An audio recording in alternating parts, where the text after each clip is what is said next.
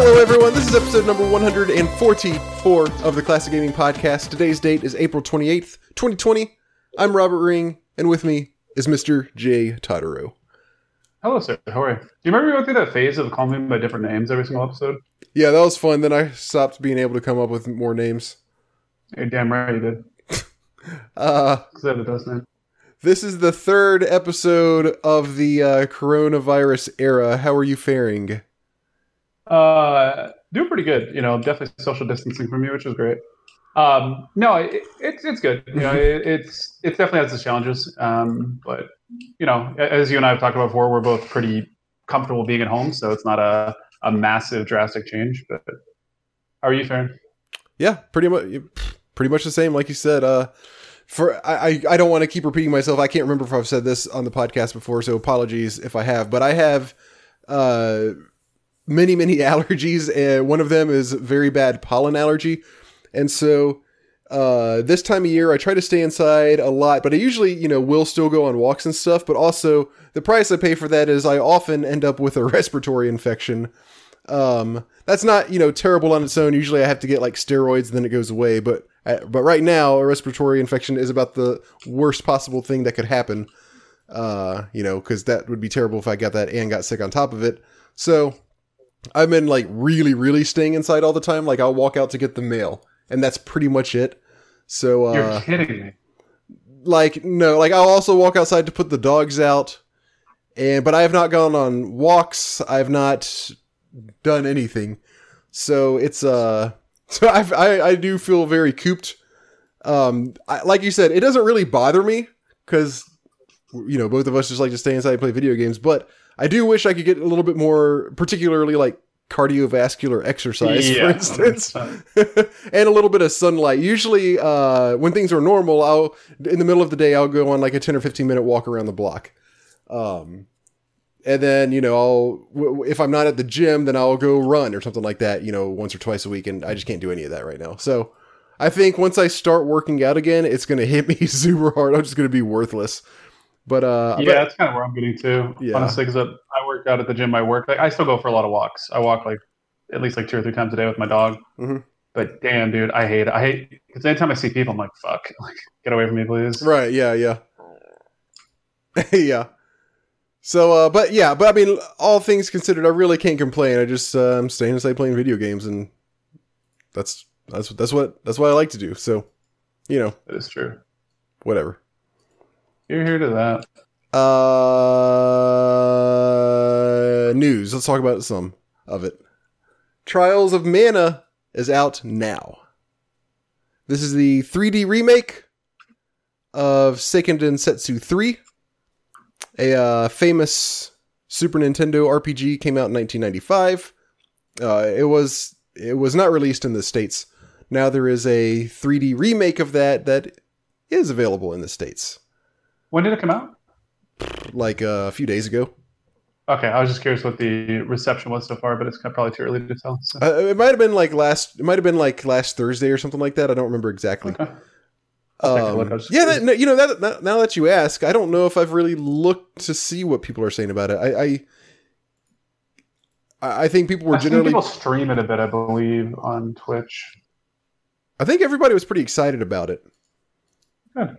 But I don't. Nice. But yeah, I'm not sure that I've actually heard much since it's come out. A bunch of classic arcade shmups are coming to Steam. This was reported by Gematsu. What is the name of the company? Crap. Oh, nope. Hold on. Sorry, I don't have all my ducks in a row. Underprepared as usual. City Connection is the publisher. Psychio, Psykyo, was the original developer of these games back in the 90s, I guess.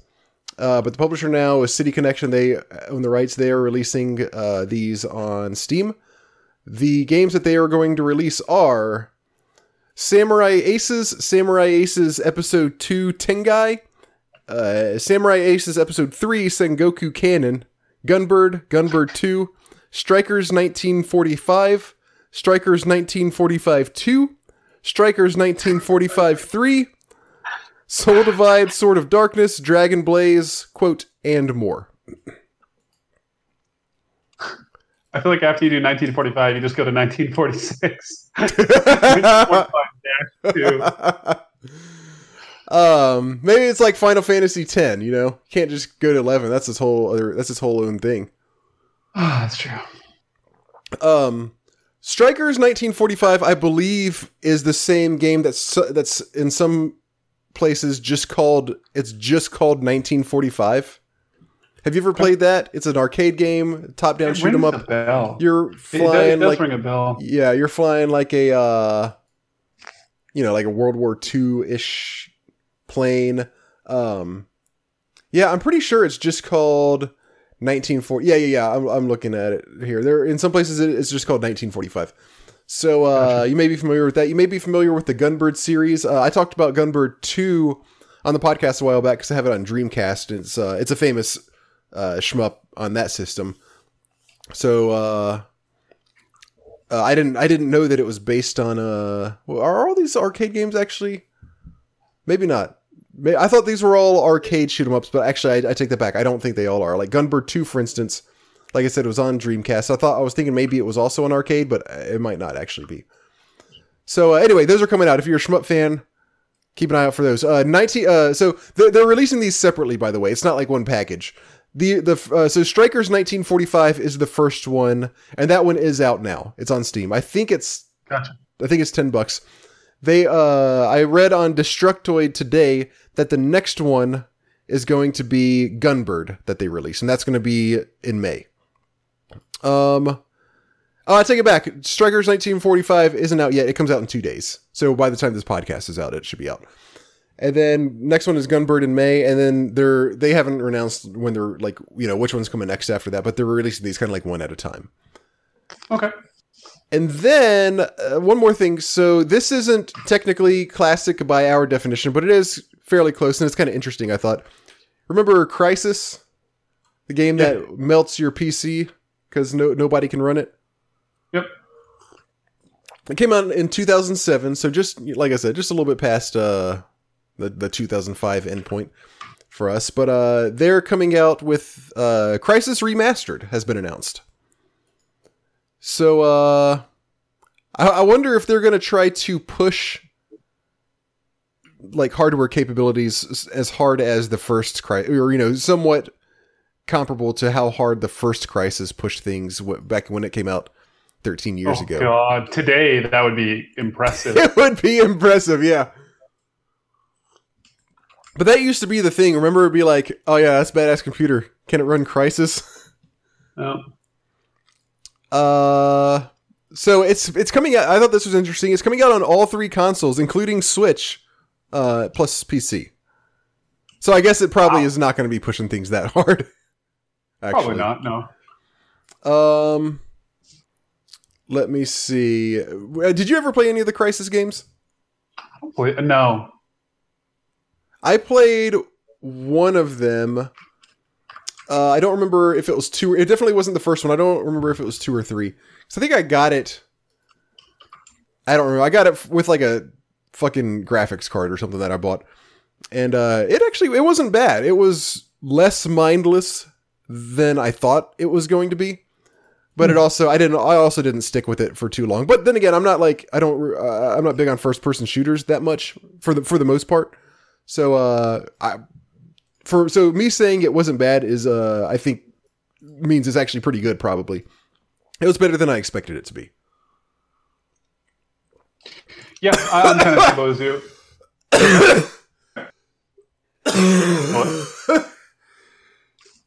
What?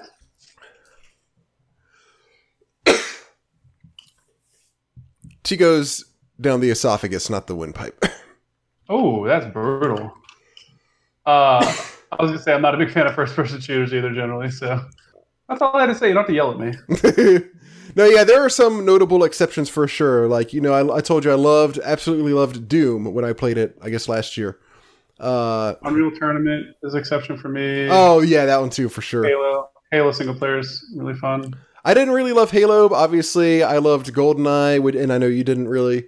Perfect Dark was another one. Perfect Dark is a great game. I don't dislike GoldenEye. Just was not my cup of tea necessarily. Don't say that. You're gonna make me cough again. Okay, so that's all the news. Unless you have anything else. No, I was just thinking that last time I felt like we had like 90 pieces of news. We did. And I was like, this time I have nothing. And I'm like trying to think, was there anything that I saw? I don't think there was. I'm sure Blizzard did something. Let's just check out. They did do something scumbaggetry. I don't remember some kind of scumbaggetry. I don't remember what it was though. Shit.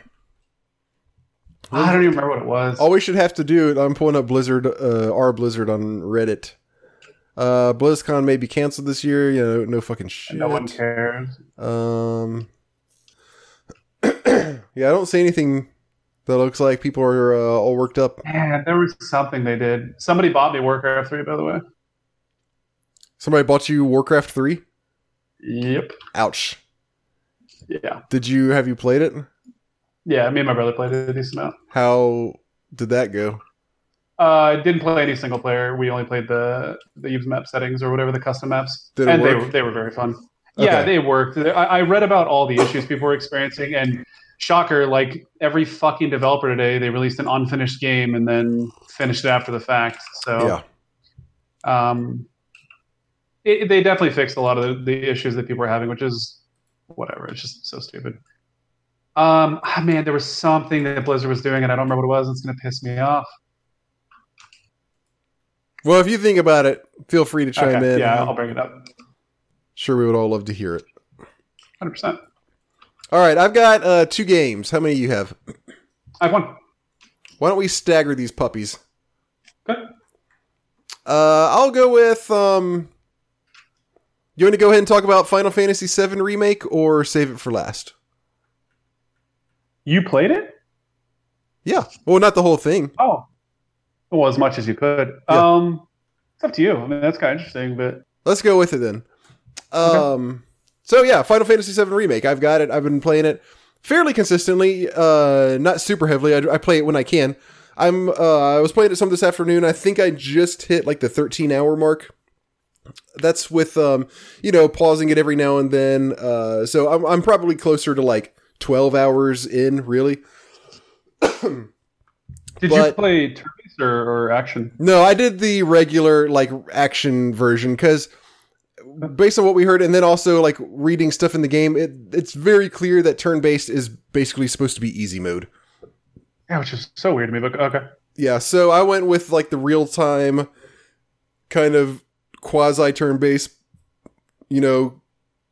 thing, the standard way. And I love this game. It is so good. It stays true to the original, like in tone for the most part. Like it does deviate some tone wise, but overall it stays true to it. It stays true to the story. It stays true to the feel. Obviously the story is more or less the same. It's just kind of more filled in with parts, and they focus more on certain things and kind of fill out the story. There's a lot more spots with dialogue where it's just characters kind of talking and stuff. The combat is good too. It took me a little bit to get used to it. So the way combat works is it's real-time RPG combat. I've heard people compare it to Final Fantasy 15, which... That's what I was thinking. I haven't played it, so I'm not sure. But it's, kind of also sort of MMO RPG-ish, but not really. It's a lot more action-feely than that. So the way it works is you get into combat, and it is not turn-based at all. Well, it is halfway turn-based. I'm contradicting myself and repeating myself now. It's basically real-time. And you are attacking. So you have an attack button, and you have like some sort of... Every character has their own kind of alternate attack. And it's not always an attack. Sometimes it's like Cloud, for instance... You can so square, for example, is his regular attack button. You run up to enemies, and you basically just hold square. And then his alternate thing, if you press triangle, it changes his stance. And it goes into like a more heavy hitting mode, but you're a lot less mobile. So if you're having to run around and attack ranged guys a lot, then it's better to stay in kind of like his normal stance. And then, but if you're up close against somebody who's doing a lot of melee stuff and who's not jumping around, then you can switch to, it's called Punisher mode. And he does more damage. And what you can also do, so you can press circle to dodge and R to block. And the uses of that is somewhat limited. But in Punisher mode, one cool thing you can do is hold block. And then when they attack you, you automatically attack them back for tons of damage. So, Barrett's alternate thing, for instance, is just a big attack that does more damage. And it takes it a little bit of time to recharge. Let's see. Tifa's is also another thing that does extra damage, but she also has an ability where you can kind of save that, and then you use this ability, and it sort of levels that up a little bit. Not levels it up like permanently, but like for this battle, it'll like kick it up a notch, and then when you use it, then it does even more damage, for example. So you got these alternate attacks, as well as abilities and item use and spells. So everybody has abilities which are different from your little alternate thing, and they are based on, oh gosh, some of them are specific to the character, and if I remember correctly, some of them are based on what materia you have equipped. So, for instance, on Cloud, I have an assess materia, where you can kind of like, if it's the first time you're fighting an enemy, you can use it, and it like examines them. And it'll show you can always use it to see how much HP somebody has, but usually what you want to do is use it the first time you encounter an enemy, and it tells you like what their weaknesses are and their immunities and that kind of stuff. And it also has a thing, there's this kid who's like researching creatures or something like that. And if you do this enough times, and you can go back to him and take him the data, and he'll give you materia every now and then for like using this on a certain number of enemies. And then Cloud also has his breaker move is one of his abilities.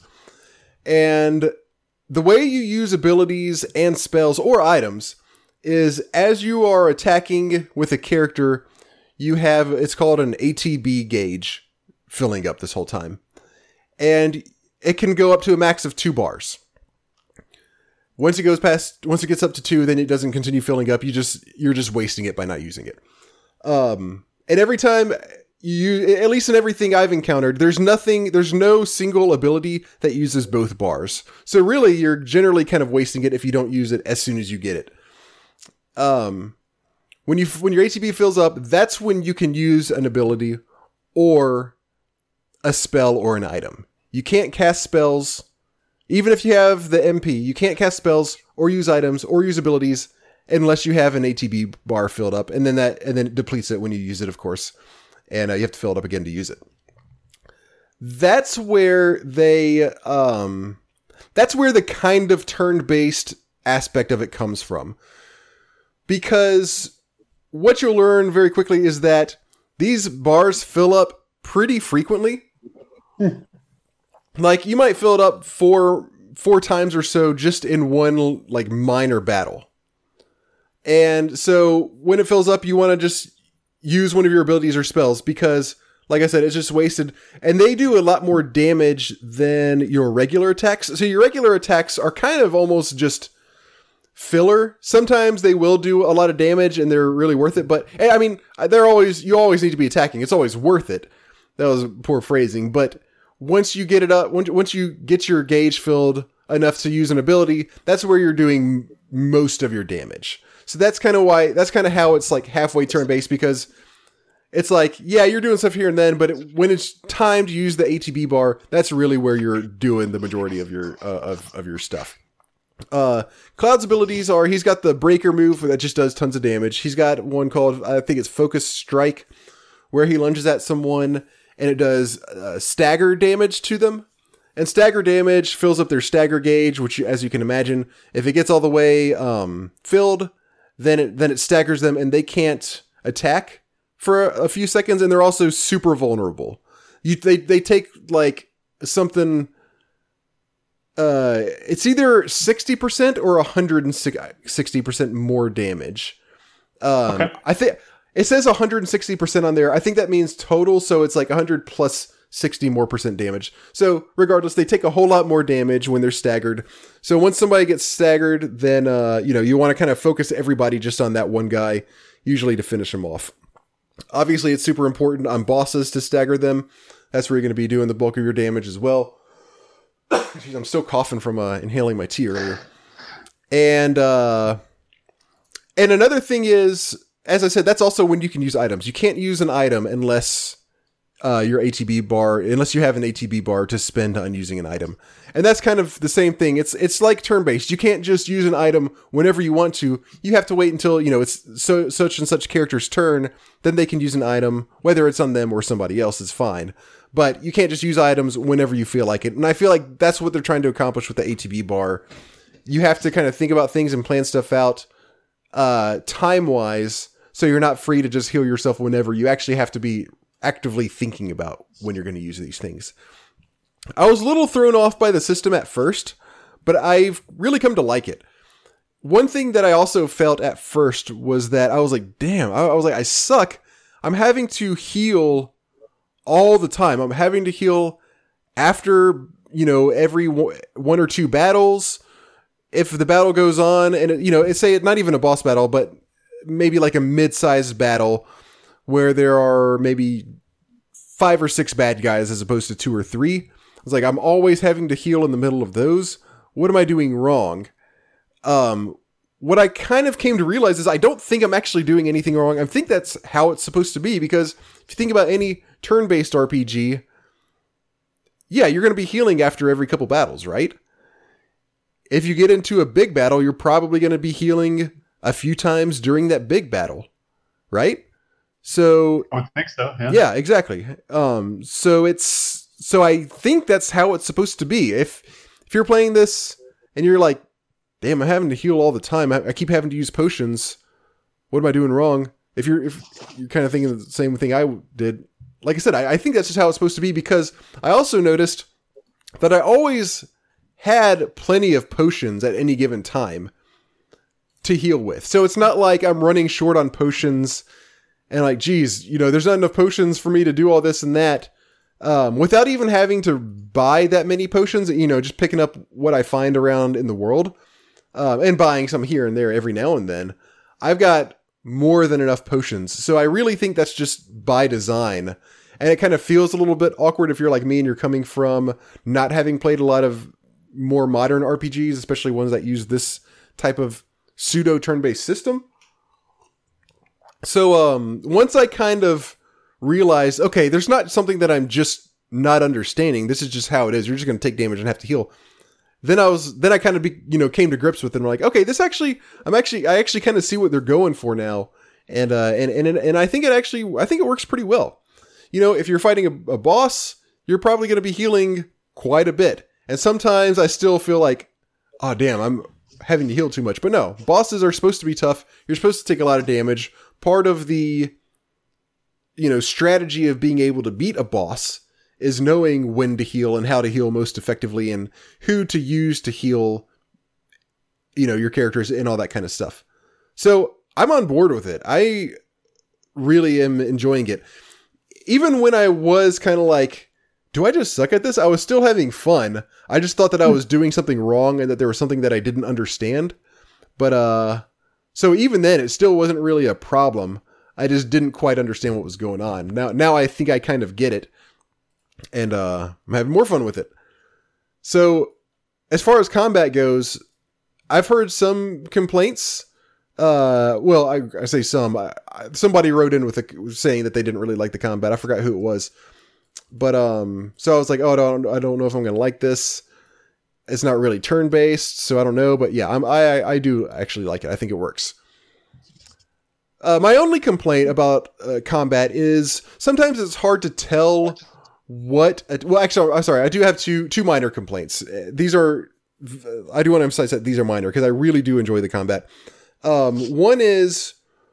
When you get a new character, like you don't have Tifa at the start, for instance, eventually you come across her and she joins your party and it tells you, okay, she's got this and that, and she can do this attack and that attack. It doesn't really do a good job of explaining whether her alternate attack like how much more damage it does, or when you do that thing I talked about where you can use an ability to kind of level up that alternate attack of hers, like how much extra that does on top of what it normally does. Same with Aerith. I just got her, and I'm at a part where it's just it was just Cloud and Aerith. And it's like, yeah, okay, so she's got this normal attack where she just kind of like does a little damage, and then she's got a magic attack if you use triangle. It's not like a spell that uses MP. It's just kind of like basically a standard ranged attack that just happens to, look magical. It's like, yeah, and you can do this. You can use her magic attack also, or you can even hold it down. You can hold down the magic attack button and charge it up, and it does more damage. And that's good. It gives you the basic idea of what's going on, but it doesn't explain like, okay, well, if I just use a weak magic attack, how much does that do compared to her standard attack? Or if I do hold it down and do a strong magic attack, how much does that do compared to a weak one? So you kind of have to experiment and like really pay close attention to the numbers flying around and try to figure out which one is the one of damage that you did when you're trying to figure out like, okay, how much does this attack do? How much does that attack do? So it's kind of hard to get a grip on just how much damage these attacks do in relation to each other. It took me a little while to kind of get that down and really start understanding when I should use what. Also, when you're in battle, you can lock on to enemies. So it's, obviously it's not turn-based. It's everybody just flying around, running around, striking at each other, shooting at each other or whatever. You can press the right thumbstick to lock on, and then you use the right thumbstick, press it left or right to jump to, and lock on to target, to other targets, to change the target that you're locked on to. Well, sometimes it's really hard to, when you're in the midst of a battle, you got 3 guys running around, shooting, swinging, punching, and there are 6 bad guys that you all are fighting, or maybe one boss with 3 or 4 different parts you can target. It gets really, really fucking hectic, and it's hard to tell, okay, am I even locked onto something right now?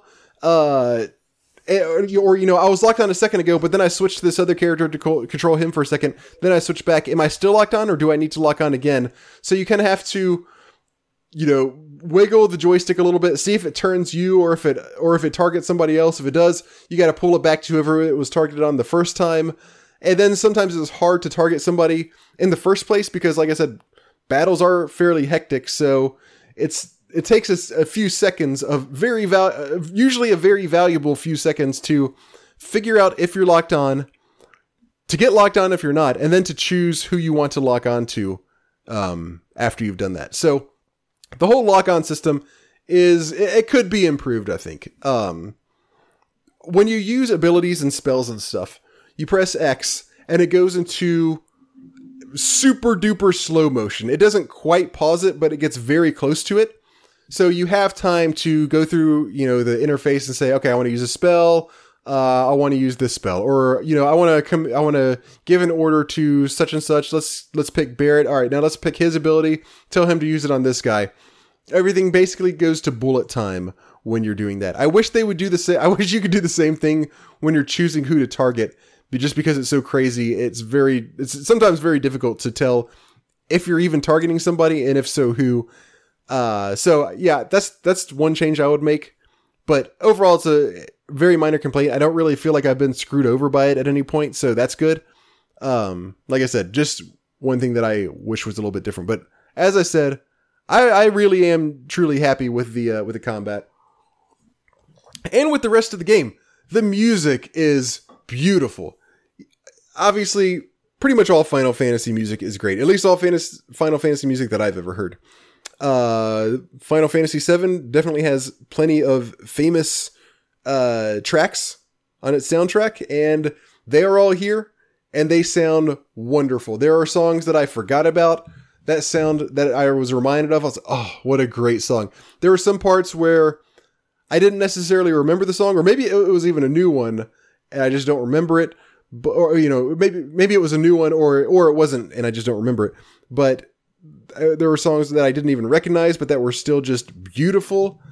The graphics look really good. What else? Materia is fun. I mean, I know that's not a new thing to Final Fantasy VII, but you got the Materia system. It's here. It's fun to customize your characters. The summons are fun. It gives you really good flexibility, letting you choose what roles your characters play in general. I like to try, when I play RPGs, I try as much as I can to, when it's plausible or when it seems like it's going to be plausible. I try to steer away from all right, this is going to be my melee guy. This is going to be my white mage. This is going to be my black mage, Yep. I try to steer away from that as much as I can. Like I say, when I think it's plausible, like Final Fantasy 1, for instance, I had a feeling that wasn't plausible. So I had exactly 2 melee damage, 1 black mage, 1 white mage. But when I played Final Fantasy 2, I tried to mix it up a tiny bit. On this one, I'm going, so the way I have it, my party set up this time is Tifa is just straight melee DPS, which I know that's not necessarily anything new. But Cloud, I'm going heavy on the magic. And then Barrett is my support character. And you have the flexibility to do this. Everybody so far has, I've unlocked, they start off with their primary weapon, and I've gotten 1 new weapon for each of them that you just unlock by doing stuff.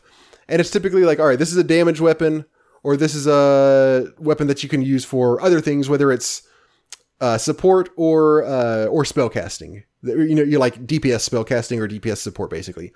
So Barrett has a alternate gun, which I've equipped him with, which is weaker, but it has more materia slots. So I have him doing things like cast barrier, healing, and stuff like that, and then doing range damage when he's not casting support spells. And then, like I said, I have Cloud heavily magic focused. Obviously, he still is doing a lot of, he's in the thick of the battle, 99% of the time still hacking away with his sword, but I also use him very, as much as possible to cast flame specifically with him. Flame and poison are what I have him cast most of the time. And that's really fun because it's not just, okay, Cloud's going to do damage, Tifa's, maybe going to kind of support him, and Barrett's going to do damage also.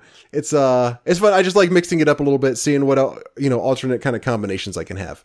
It's really fun having the guy with the gun for an arm be a support character rather than a DPS character. The cutscenes are great. Like I said, the story, I actually care about the story. I wasn't sure how that was going to play out. I didn't know if it was just going to be like kind of bad, like some RPGs are. Final Fantasy VII story, I don't remember enough of it to have an expectation in reference to what the original was like, but I was like, I bet it's going to be corny. There's definitely corny stuff, but the story overall is pretty good. And I even don't mind Cloud's characterization. So it is emo Cloud for sure. I don't love that, but I feel like he's not a terribly abrasive emo Cloud. He's very tolerable to me. I don't know if most other people feel the same way or not, but to me, I was like, every once in a while he says something like, don't do that, Cloud. But like overall, I'm like, you know what? I don't really mind the character. He's fine.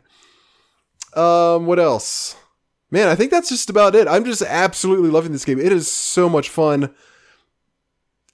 I've loved every minute that I've played of it so far.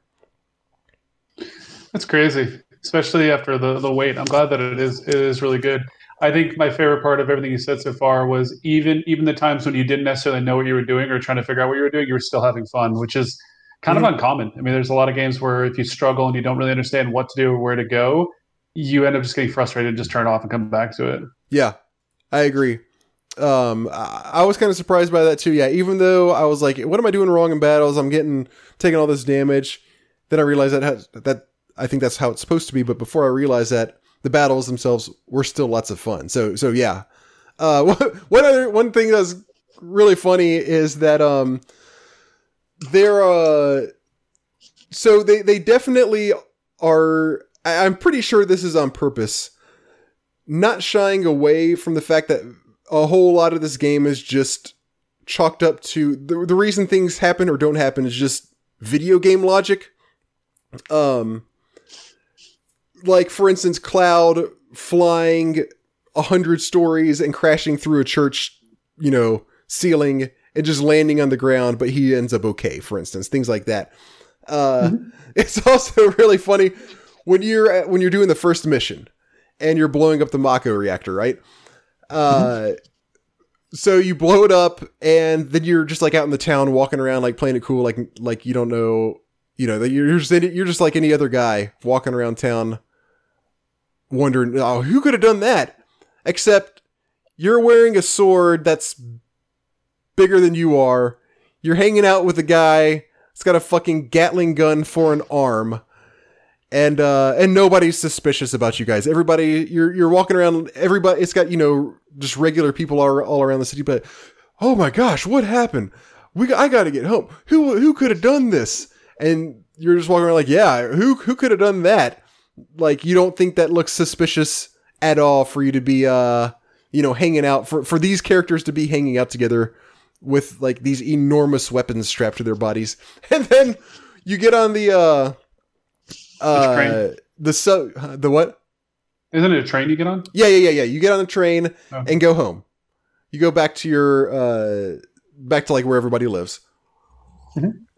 And you get off the train and Barrett steps off. Oh yeah. And Barrett is enormous, by the way. Like, even if he didn't have a gun for an arm, you would look at him and be like, yeah, that's the guy who did it. Cause he's the size of 5 bodybuilders. But you get off the train and, Barrett's like, yeah, we did it. And then, and like, while everybody's standing around being like, oh my gosh, you could have done that, he gets out and yells, yeah, we did it. And then you guys are like, oh yeah, and you're like giving each other fives. So he turns around, he's like, hey, shut up! You want everybody to think, everybody's gonna hear you guys. Shut the fuck up! What are y'all talking about? What are you doing? So that was when I was like, okay, the Square Enix knows what's going on here, and they're just playing around with it and having fun. There are plenty of also like times where it has like awkward Japanese kind of comedic timing. Like you're running around with I don't think Barrett's there at this point, but you're with no, and not even Tifa. You're with another, I forgot her name, but there's another girl who's like a prominent member of their organization. Oh, Jessie? I'm sad that I don't remember, but yeah, I think it is Jessie. And Jessie, Biggs, and Wedge are the okay, three. Yeah, that's it. Yes, it's them 3. And you're sneaking around the city doing something, and you're like, all right, we're gonna go do this or something. And they all kind of like look at you, and they're like, and they all like stick out their thumbs and do like this really exaggerated thumbs up all at the same time. Just like goofy stuff like that. It's I just am loving this game head to toe. That's awesome to hear. I actually haven't talked to anybody who's played it so far. I watched a little bit of people play it on stream, but I'm just kind of waiting for it to come out on PC whenever it does and trying not to get too much into it. The amount that's released right now is just up to the escape from Midgar, correct? I believe so. I don't know exactly where it goes up to, but that sounds about right. Gotcha. Okay. Yeah, I'm excited. I'm actually very excited to play it. At least give it a shot, especially, with how good you're making it sound. Yeah, I am absolutely loving it. I read today that, my only fear is when's the next one going to come out? and how many are there going to be? I think they said, didn't they say it was going to be like 6 or 7? Oh gee, I don't think they've said, because I did read recently that somebody on the Square Enix team said that they're considering maybe doing smaller releases here on out so that they don't have to wait years in between each one. I would be fine with that. No number as of yet. Yeah, but no number. Yeah. Yeah. I mean, they'll probably just do it until they stop making money, to be honest, because they want to expand on the story of a lot of extra characters that they weren't able to do in the original game. Maybe so. I mean, there's going to be... I think it's safe to say there would be a minimum of 4, don't you think? More than 4, yeah. Because, I mean, more than if that. you think that escaping Midgar is like... maybe 8 hours in the original game, and the game I think is like it's about 40 to 50 hours minimum. Yeah. So, I mean 1/20, so 5 to 6 parts, I would say. Yeah. Well, that would be one, like, not 1/20th, but Well, if it's 40, 1/5. 8 goes into 5. What? 40 divided by 8 is 5. Correct. That's why I said 5 or 6, depending, because that's 40 to 50 hours. Yeah. Okay. It would be 1/5. I was like, did math changed? Okay. You got the math right on one part and wrong on the other part. Okay. It's okay, though. Okay. I'm here to make you feel bad about it. Yeah. We'll see how that works. All right, so solid recommend from me. I'm not going to talk about it every episode, but I will come back to it once I finish it and talk about it again. Have they said how much the extra pieces are going to be, too? Or no, I think it just all depends on whether they do end up, doing shorter episodes or not. I don't really mind either way. I would like to get them, more often in smaller pieces so that I don't have to wait forever for the next one to come out. But I really don't mind if they do it that way, if that's what they decide to do. If it's all as good as this, I'm happy, honestly, just no matter what they do. Yeah, I just don't want to pay $60 every 2 years, I don't mind paying. Hey, I would be okay with that. If they're all as good as this and it doesn't get too ridiculously blown out, I honestly would be okay with that even. Okay. Listen here, money bags. $60 every 2 years. Okay. Let's go back to you and then I'll do my other one last. Sure. So I've been kind of on a Game Boy Color, Game Boy kind of kick over the last little bit. And I was doing some research trying to find some other Game Boy games let me back a bit. So I've been playing a decent amount of Game Boy and Game Boy Color games because the emulator I really like, and it's very easily accessible. So I've been trying to find more and more Game Boy games to play. And realistically, there aren't. I played a handful of Game Boy Color games growing up, but primarily the really popular ones, the Pokemon games, and some of the other RPGs that came out for the Game Boy Color. And I really enjoyed a lot of them. And so I was looking at some recommendations, and I probably went through realistically 20 or 25 different lists that people had to see if there were any games that were one of those kind of undiscovered gems type thing. And I came across this game that a lot of people recommended, and I just really didn't think much of it because it's a side-scrolling platformer called Shantae. I think it's pronounced Shantae. Shantae. Yeah. Okay, you know about this? Yes, it's very famous for selling. Well, maybe not selling, but being ridiculously priced on eBay. Oh, really? Why? Because it's supposed to be a really good game, like you said, but it didn't sell very well, so there aren't many copies out there. And then sometimes stuff just gets inflated ridiculously on eBay, anyways, if it's the least bit rare. So copies, I actually have an eBay alert set up for when this goes on sale, if there's ever a reasonably priced one. Usually it's selling for $1,000. Wow. So I want to explain this is Game Boy Color, right? Correct. Okay. Yeah. So this game came out in 2002 by WayForward and published by Capcom. And this game is very good. It is exceptionally good. I was very impressed because generally, when you think of Game Boy Color games or Game Boy games, they're generally pretty simplistic, right? Unless you get the top tier games. We talked about Pokemon Silver and Gold numerous times. There are those games that are very well known, very successful games. Mm-hmm. This game, it was on a lot of people's lists, and I was really surprised by it because I'd never heard of it. There have been multiple installments of this game throughout the years. There's been at least 2 or 3 that I've seen, other than this one. But to your point, I mean, this game, I had never heard of it, but it's very good. It doesn't do anything extremely unique necessarily, but it has certain elements to it that kind of make you go, huh, that's pretty innovative and a little bit creative. Mm-hmm. So I'll kind of talk about that more. So the game is essentially a very simple side-scrolling platformer with some elements to it. So the game basically starts off and you kind of get dropped into it. In older games, you generally get a very brief amount of story, and then generally you get pushed into some sort of combat or some sort of action scene, and then you get a lot more story after that, and then the game kind of starts, right? Yeah. And this game is no exception to that. You're playing as this character named Shantae, who's a half genie, and essentially these pirates are going to attack the city. And so you want to try and go to warn the city, and essentially you try to cross this drawbridge, and the pirate ship starts to open fire on you with cannonballs, and essentially you have to dodge them, and then they break away the bridge at certain parts, and you have to jump over it, et cetera, et It's cetera. a platformer, right? Yeah, it's a side-scrolling platformer. Okay. The things this game does well. So the actual design of the game, like the creativity that comes with the levels, is very interesting because it is. How do I describe it?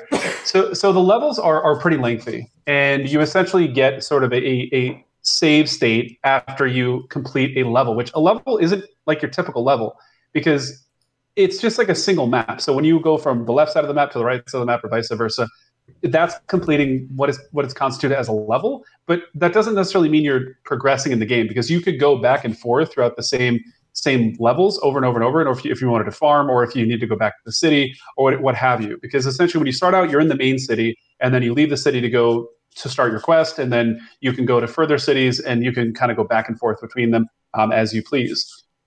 So the first creative aspect I want to talk about is when you're in the cities, it's this very weird perspective. You're essentially standing in the center of the city, and I guess the best way to visualize it is the entire city is around you, right? So you're standing in the very center of the city. You're looking at the perspective of kind of over Shantae's shoulders, and you basically position her using the left and right directional pad to align with the different stores. So if you want to go to the hot springs, which is where you heal, then you basically press left until the character slowly turns and turns and turns. And then once you're aligned with it, you press the up key, and she basically runs towards it off into the distance to go inside the building. And then you go into the building. It's interesting. It's a very unique perspective of a city. And it kind of, it's one of the ones where you're like, that's very creative. And visually, it's very pleasing. It's surprising. I mean, this is a Game Boy Color game, so the graphics are nothing amazing. But this visualization actually caught me off guard. And I think I've been through 3 or 4 different cities, and each time I always kind of appreciate it because it almost encourages exploration because of the camera angle.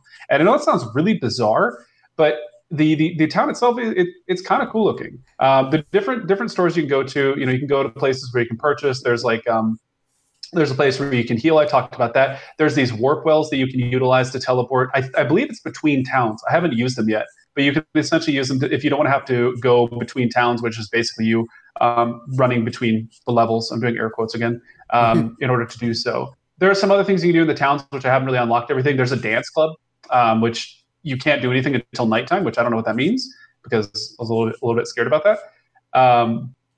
So yeah, that kind of kicks off the game. You get the story. The story is nothing too crazy. It's nothing special. It definitely keeps enough attention, and some of the dialogue is pretty creative. It's a little cringy. There's the final boss. I think her name is like something Boots. Let me see what it's called. Hold on. She's a pirate. Her name is Risky Boots, and which is pretty good. But essentially, you meet this gentleman at a certain point in the game, and he's like, "Oh yeah, I saw her. She was going to this place, and I told her where it was." And you're like, "Why'd you tell her where it was?" And he's like, "I don't know. Her perfume smelled really good, and she was really pretty, or something like that." And it's kind of cringy, and it's kind of weird. And then like you get to the place, like the entrance to the dungeon, he's like, "Oh, I could still smell her perfume," or stuff along the lines of that. It's just, it's kind of weird. And so like there's a little bit of humor, a little bit's kind of cringy. But one of the really bizarre things of this game. So I'll talk about the commands because the commands kind of evolve into some other topics. The controls they're okay. They're not exceptional. There's definitely that I have some complaints with it. So the A button is your jump ability, obviously, right? And you can move around with the D-pad. This is a Game Boy game, so you only have the D-pad and A and B, plus start and select, obviously. When you press B, she whips her hair, and it's like an attack command. And you can crouch to low aim, or you can uncrouch or stand normally in order to swing horizontally. It's from that perspective, you can only swing left or right. But the B button, if you hold it down, which I learned pretty far into playing the game, for goddamn sake, after you whip your hair, if you press and hold the B button, you can then run back and forth. And I didn't know you could do it for the longest time. But the problem with it is, when you want to like do a long jump, or if you want to get like a sprinting jump, you press B and you hold it. So she whips her hair. Then you have to. It kind of takes a second to build up momentum. Then you're sprinting, so then you have to kind of go back and forth for a second, and then hit the A button to jump. And it's kind of an annoying combination at times because you basically have to press and hold one keybind while moving in order to activate it, and then press and hold it longer and then hit the A button. Because essentially, it's just kind of hard to time. And for a platformer where certain jumps require you to be pretty specific or pretty accurate on where you jump from, it can be kind of annoying because you can miss your jumps because, again, you have to get into the sprinting motion, and some of the platforms you're jumping to and from are kind of small. So it makes it kind of annoying. Okay. The other thing I learned just playing today, so when you crouch down, I don't know why, but the character, so you're half genie, so you're dressed in imagine, who's the female character in Aladdin? Jasmine. You're in a red, basically Jasmine's outfit, but it's red. Okay. When you crouch down, I guess I kind of got to. I don't know if I have to show it to you, but she starts wiggling her ass while looking back at it. The look back is what does it. I think this is why it's $1,000 game, to be honest with you. But it's kind of weird because you can understand this in a Game Boy Color game. And I was a little confused. I was like, oh, okay. I crouch down. She's wiggling her ass. I'm like, okay, so the whole purpose of crouching is so you can swing your hair low if you need to hit enemies that are low. Well, what I learned is there are certain platforms. Hi, Diego. There are certain platforms that you can, if you press down on, she kind of stomps her way through them in order to break them, which I didn't know was a mechanic of the game until really today, which is kind of annoying because there's a couple of spots where I didn't know. I was trying to figure it out. I was like, they look like, the breakables in Metroid? Mm-hmm. The ground, it kind of looks like that. And I was like, oh, okay, these must be breakable. And what I'm learning is you can actually break them by doing this command, which I was kind of annoyed by because they don't teach you. There's no like, hey, this is how you do this. You just kind of have to figure it out as you're going along, which can be kind of annoying. But I haven't really talked about the levels yet. So some of the uniqueness of this game. The first thing is there's a day-night cycle, which is very interesting. I don't know how long the day-night cycles are. The only real impact it has is the monsters get stronger. So when you're going between a level, you can, like Sonic the Hedgehog, you can just skip over all the fun stuff and just kind of race your way to the end generally. Yeah, just like jump over everything. Yeah, you can kind of do that. There is some false spots where if you miss your jump, you will just fall to your death. You have 4 lives to start with, and you can get more by buying them or by collecting them throughout the levels. There's a decent amount of secrets. It's got a lot of jumping puzzles to it, and there's some input commands you can do in order to acquire some additional money or to skip certain parts of it. So I do like that there's multiple paths throughout each level. There are some dead ends that I ran into, which were kind of annoying, which essentially you'd be like progressing, and maybe you fall at one spot, and you just get stuck in this dead end, and you have to backtrack a lot and then climb your way back up. And climbing can be pretty annoying. Yeah, because the monsters in the game, there's a good variety of monsters. Surprisingly enough, I probably encountered like 25 monsters so far that I've seen, and they generally have you have this same sort of relationship with them, which is essentially, okay, what is this fucker going to do? Is he going to aim high or aim low? Oh, he aims low. Shit, I got hit. Okay, next time I won't get hit. And then kind of from that point on, you generally don't get hit unless you do something greedy. Oh, this guy hits high. Oh, this guy throws something at me. Like you kind of understand very quickly how to avoid them. There are certain monsters that I just completely avoid because they do some really random stuff. But generally the monsters, they spawn pretty frequently. You can farm them pretty easily for money, and you can progress through levels. You have 3 hearts, and every time a monster hits you, you lose 1/2 of a heart. If you fall down a pit or whatever, you just die.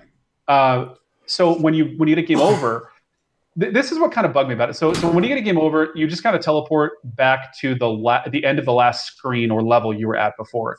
So if you're progressing between cities and you clear a level and then you go to the next one and you die, you'll go back with full lives to the previous one, which is already cleared. Which it's kind of it's not really like a solid mechanic to the game. I feel like you should just have unlimited lives and just have to re-clear the section that you've already started. It's just kind of weird. The game over has no real punishment to it. You don't lose your money, which is kind of weird. So it doesn't really have any punishment other than teleporting you back to the previous screen, which I'm like, when you die, that happens anyways. So it's just kind of weird. I think they probably didn't think about it too much, but I just think it's kind of unnecessary, if I had to say it. So the day-night cycle is pretty cool visually. The graphics they're not terrible. I mean, it's Game Boy Color game, so the graphics are relatively enjoyable. The UI is a little bit clunky. It's not really anything special. But the music's really good, surprisingly. The music is very good. The bad guy-esque music is very evil. It's very evil sounding. The non-bad guy music is good. It's very adventurous sounding. And some of the bosses, when you're having dialogue interactions with them, the music's actually good. And they're not super short tracks. Like you would think a Game Boy Color game, you'd have like 30-second intervals. It may be 30-second intervals. I don't know for sure, but it doesn't sound like it. the tracks are pretty unique, and they use some pretty creative instruments.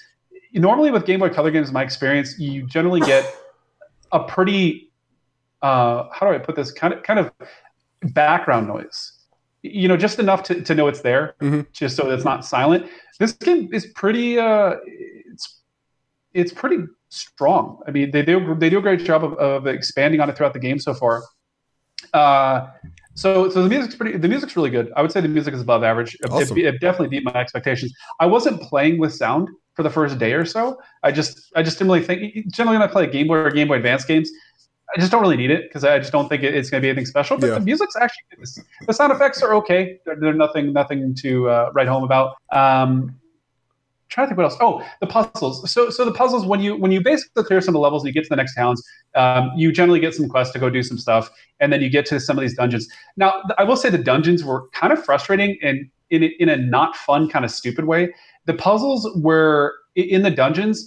It was one of those things where it promotes backtracking. So you basically work your way through it, find a key, backtrack, open a door, work your way through it, find a key, backtrack, open a door. And the problem with it is if you get a game over, you have to start over. And that's really frustrating because some of these dungeons are fucking annoying and the jumping puzzles are just idiotic. They're very precise, and there's certain mechanics that I forgot to mention this. When you get hit, like a lot of old games, you kind of get stunned in the air for a second and become invulnerable, and that can stop your jump movement. So it can cause you to fall. And when you've worked your way up to the top of an opening, it can be really annoying when you fall. It's not fun. It's one of those things where you're like, great, I have to re-jump this entire area. I'm going to stop playing for now. I'm going to come back and say, when I feel like playing again, type thing. So I wasn't really impressed with that. The boss battles are the first one is really gimmicky. I found it's a dude with a cannon, and essentially below him he has like this door that opens with an explosive barrel, and you could just sit underneath the cannon and never take damage. He can't hit you, and then you just beat the barrel to death. And it's like, okay, how the hell did they not think of that? Like, this is how you beat the boss, by hitting this barrel, and while you're hitting the barrel, he can't hit you. Like, what? So some of the bosses got a little bit more adventurous and a little bit more enjoyable. But this game was I was impressed. I was actually pretty damn impressed. The things that stuck out to me for the most were, again, the dialogue was pretty good. It's not amazing, but it was actually impressive for this. The overall gameplay was pretty fun. I liked trying to sprint through the levels and just avoiding enemies as much as I could. The music, again, was pretty strong. And just kind of the overall atmospheric aspect of the game. The level design visually was very different each time. You had your typical almost like Aladdin theme. You're in a city. It probably is somewhere in the desert type thing. And then you had like a forest level. But all the levels look different at night, right? Because there's this day-night cycle, which they did a good job of the visuals for the night cycles. Because you went from this desert city. Yeah, it's like this desert city, very well lit, till everything's in different hues of blues and purples and blacks. And it's pretty damn good. So I definitely have to give them credit for that. What else? It's not very long. I am more than halfway done, and I've only progressed probably at least probably 3 or 4 hours, I would say. I'm more than halfway done, I believe. I mean, that's pretty good for Game Boy Color. Yeah, I would say so. And I would say in my 3 to 4 hours, I've definitely died it quite a few times. One of the other things I forgot to mention as well is as you get through the different shrines, you get the ability to transform into different animals, which have different mechanics to them. I haven't gotten too far into them so far. There's definitely like some pretty interesting mechanics to it, and it added some definite value to the game. Like, I think the first one I got was the monkey, which allows you to climb certain walls. Which kind of adds another element to it. It's one of those things that allows you to progress further and further and further into the game. You know what I mean? Like, every time you unlock a certain ability, allows you to progress a little bit further. Trying to think what else. There's definitely some collectibles. There's certain things you can collect that are kind of hard to achieve. They're achieved through like jumping puzzles or going back and revisiting certain towns once you have certain abilities. And I don't know what they all do yet. I just know that I kind of want to collect some of them. So, let me look at my notes real quick. Sounds super. I mean, it sounds like it's holding, like it lives up to its reputation. Yeah, it's surprisingly good. Oh, you rescue this scientist at one point, and he's like, "Oh, they stole my steam engine," and she's like, "What's a steam engine?" And he actually explains what a steam engine is in a way that is like extremely good. Technically explains it. Yeah, that's cool. It's like, it's surprising with a visual element. I'm like, damn, like that's actually a pretty good explanation of what a steam engine is. Yeah, that's pretty much it. That's Holy shit! It sounds. I've heard that it's very good, but I haven't. I had never heard many. Like I knew it was platformer. That was it. I didn't know many specifics about why it was so good. Yeah, I would recommend it. It's one of those. Like I said, it's kind of those things that it's one of those gems. One of those. We always talk about this, like, what are those classic games that we haven't heard of? You have obviously heard of this, and maybe a lot of people have. Maybe I'm just missing on this one, but it's just one of those games that I saw on a lot of people's lists. I was like, really? Like, there are certain games I see on lists. Like, I look at top 50, top 100 lists a lot for classic games because I'm always just curious what other people think, and I always love to see what people's top 10 are because every single time I'm just like, you're an idiot.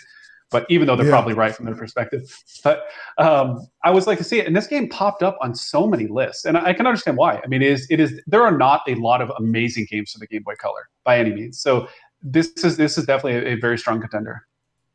Damn, hell yeah. Okay. Well, as you were telling us about the game, I pulled up a few eBay listings. Here's one. $300. $300 for just the manual. Does it have a picture of it or something? What is the deal? Huh? What is the deal? It's just because it's so rare and people have heard about it now and want it. Here's one with just the cartridge for $404. No box, no manual. Here is a so much money? Complete M-Box with the sticker on the box. $2,135.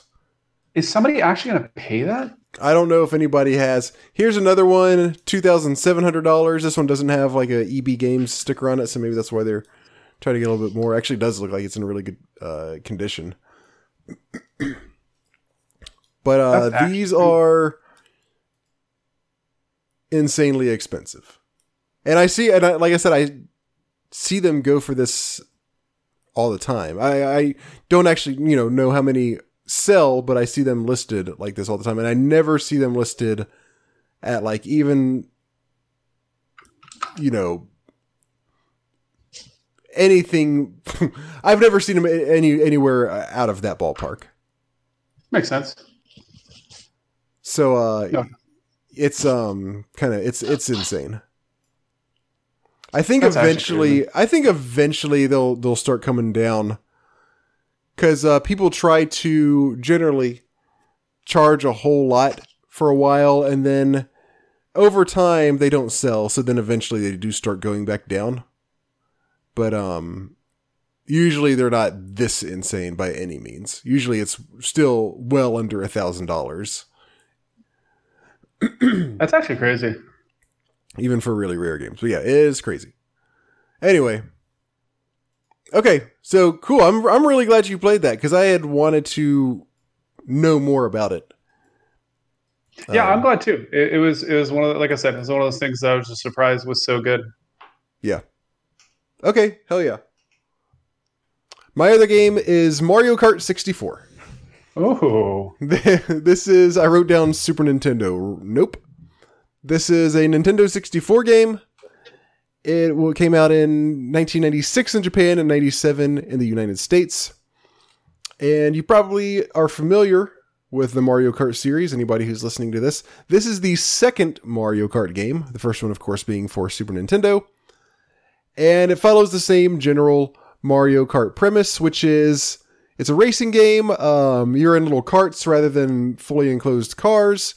It's real lighthearted and arcadey. It's just kind of fun. It's very cartoony. You get weapons on the track. You pick up weapons by running through these little boxes with question marks on them. And it's all Mario characters racing each other, of course. And the weapons are usually like turtle shells that you can shoot at each other. Sometimes you get banana peels that you can lay down on the track, and they're a hazard if somebody runs over them, then you spin out. Really not a whole lot more than that. Oh yeah, there's the mushrooms that you can get that give you a boost. There's stars that make you invincible for a little while and make you go extra fast for a short time.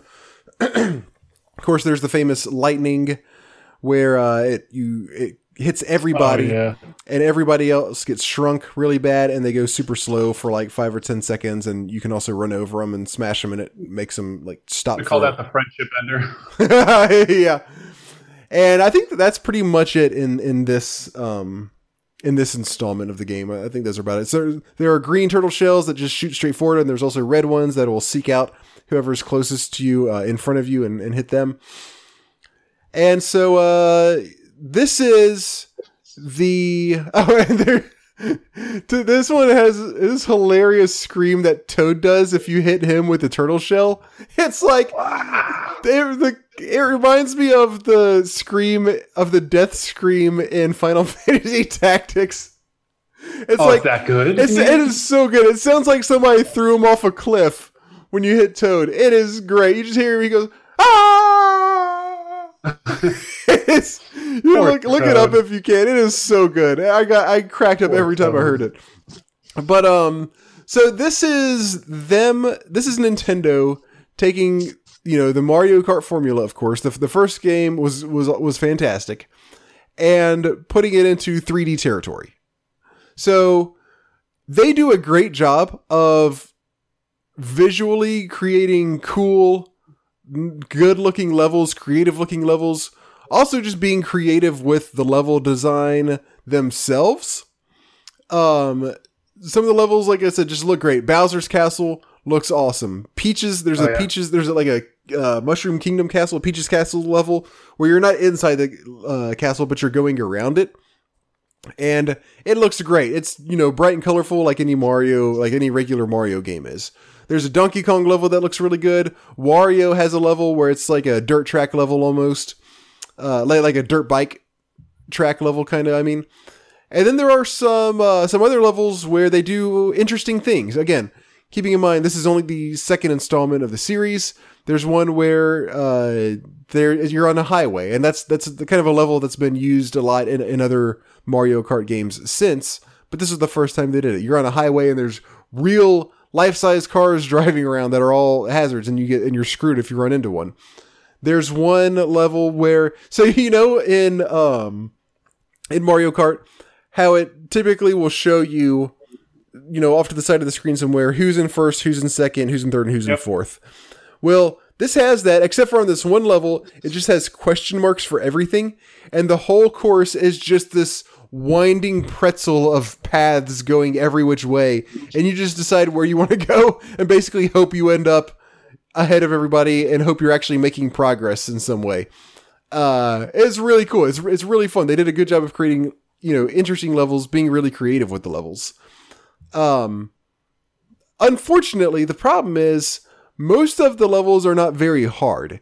Even the ones that are, cool and creative and they have neat ideas, they're not actually challenging to race. Even on the highest speed, which is what I was playing the game on, typically, like in the first Mario, it's 50cc, 100cc, and 150cc are the basically the speeds that you can pick. If you pick low, game's pretty easy. If you pick high, it actually is pretty challenging sometimes to go around corners, correctly without crashing into a wall or going into the grass and slowing down and stuff like that. This one, like I said, playing it on full speed was still a pretty easy game, track-wise. Sometimes you might get screwed because somebody is shooting you with turtle shells or whatever. You always have to be aware of that. But the tracks themselves were not very hard, and most of them were actually pretty easy, which was a big contrast between this and the first one. The first one kind of did it very well, where you have to worry about other characters as well as the track itself. And this one, it's more like, just worry about the other guys and just don't do anything too stupid. And there are some challenging parts of a few tracks, but overall, they're all just very easy. Including the very final track of the game, Rainbow Road. Oh, yeah. The classic. It's one of the easiest tracks in the whole game. It doesn't even have... You can't even fall off the edge. Well, you may be able to if you go flying enough. Yeah, it has walls. So you can't fall... You can't just drive off the edge. That's not how Rainbow Road's supposed to be, right? It's supposed to be hard. You're supposed to be able to just drift off the edge if you're not stealing right. No, the track is wide as hell. There's walls if somehow you do reach the edge. And like I said, it's cool because it's a rainbow in space that you're driving on. That's about it. It was not... like I said, this one in particular was one of the easiest tracks in the game. The haunted house level, you can fall off the edges on that one, but even it still wasn't very hard. I will say a lot of Mario Kart games have a bad reputation of rubber banding, right? If you're in front, then you're just going to get screwed at the end of the race, and you're going to get hit by a million turtle shells at a time, and everybody's going to pass you. This one isn't so bad about that. There is some rubber banding, but I find that one, it's pretty moderate, and also two, it's pretty equal. Whereas if I was doing bad in last place, I would notice that I would seem like I would tend to get stars more often, to make you go faster and just be able to plow through people. Whereas if I was in the front, sometimes I might get screwed over a little bit, but it was never too bad. It was never anything that put me from, first to 7th place or something. It was usually like, I might get knocked, something might happen. I might get knocked down 1 or 2, maybe 3 spots, at the most. So I really can't complain about that. I think they did a good job of actually keeping that fairly well balanced. Rubber banding isn't great in and of itself, but they implemented it in a not very egregious way. So I was okay with that. That's kind of all I have to say about it. This another thing this does improve on from the first one is that the first one was kind of weird as far as items go, and like the weapons. I mean, so I don't know if you remember, but just like this one, and just like any Mario Kart game, you pick up weapons as you play. You pick up the turtle shells and stuff that you can shoot at people. But in the very first one, the other characters they didn't have to run over question mark squares or anything. They had their own special weapons that they could use, and they even had stuff that you couldn't get yourself. Peach, for instance, had a mushroom that she could shoot, and it kind of like a banana, but she could shoot it forward and it would land somewhere, and if you hit it, it would fuck you up. And then they also had basically unlimited uses of these. They could kind of just use them whenever they wanted to. It was really weird. But this one did away with that, so everybody has an equal ground. The characters, they don't get something unless they run through a question mark block, as far as I can tell.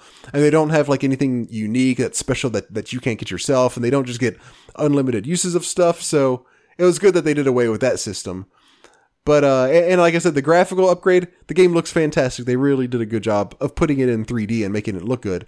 But the racing itself just isn't as good. I played through the whole game and it was fine. I probably wouldn't go back and play it anymore though, whereas I would definitely go back and play Super Mario Kart on Super Nintendo some more, because part of me is probably just because I do really like the 2D graphics on that.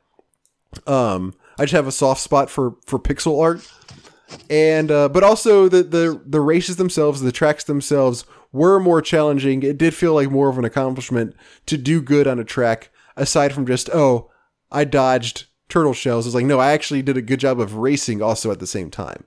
So for me, this doesn't quite live up to the original. It's not a bad game by any means.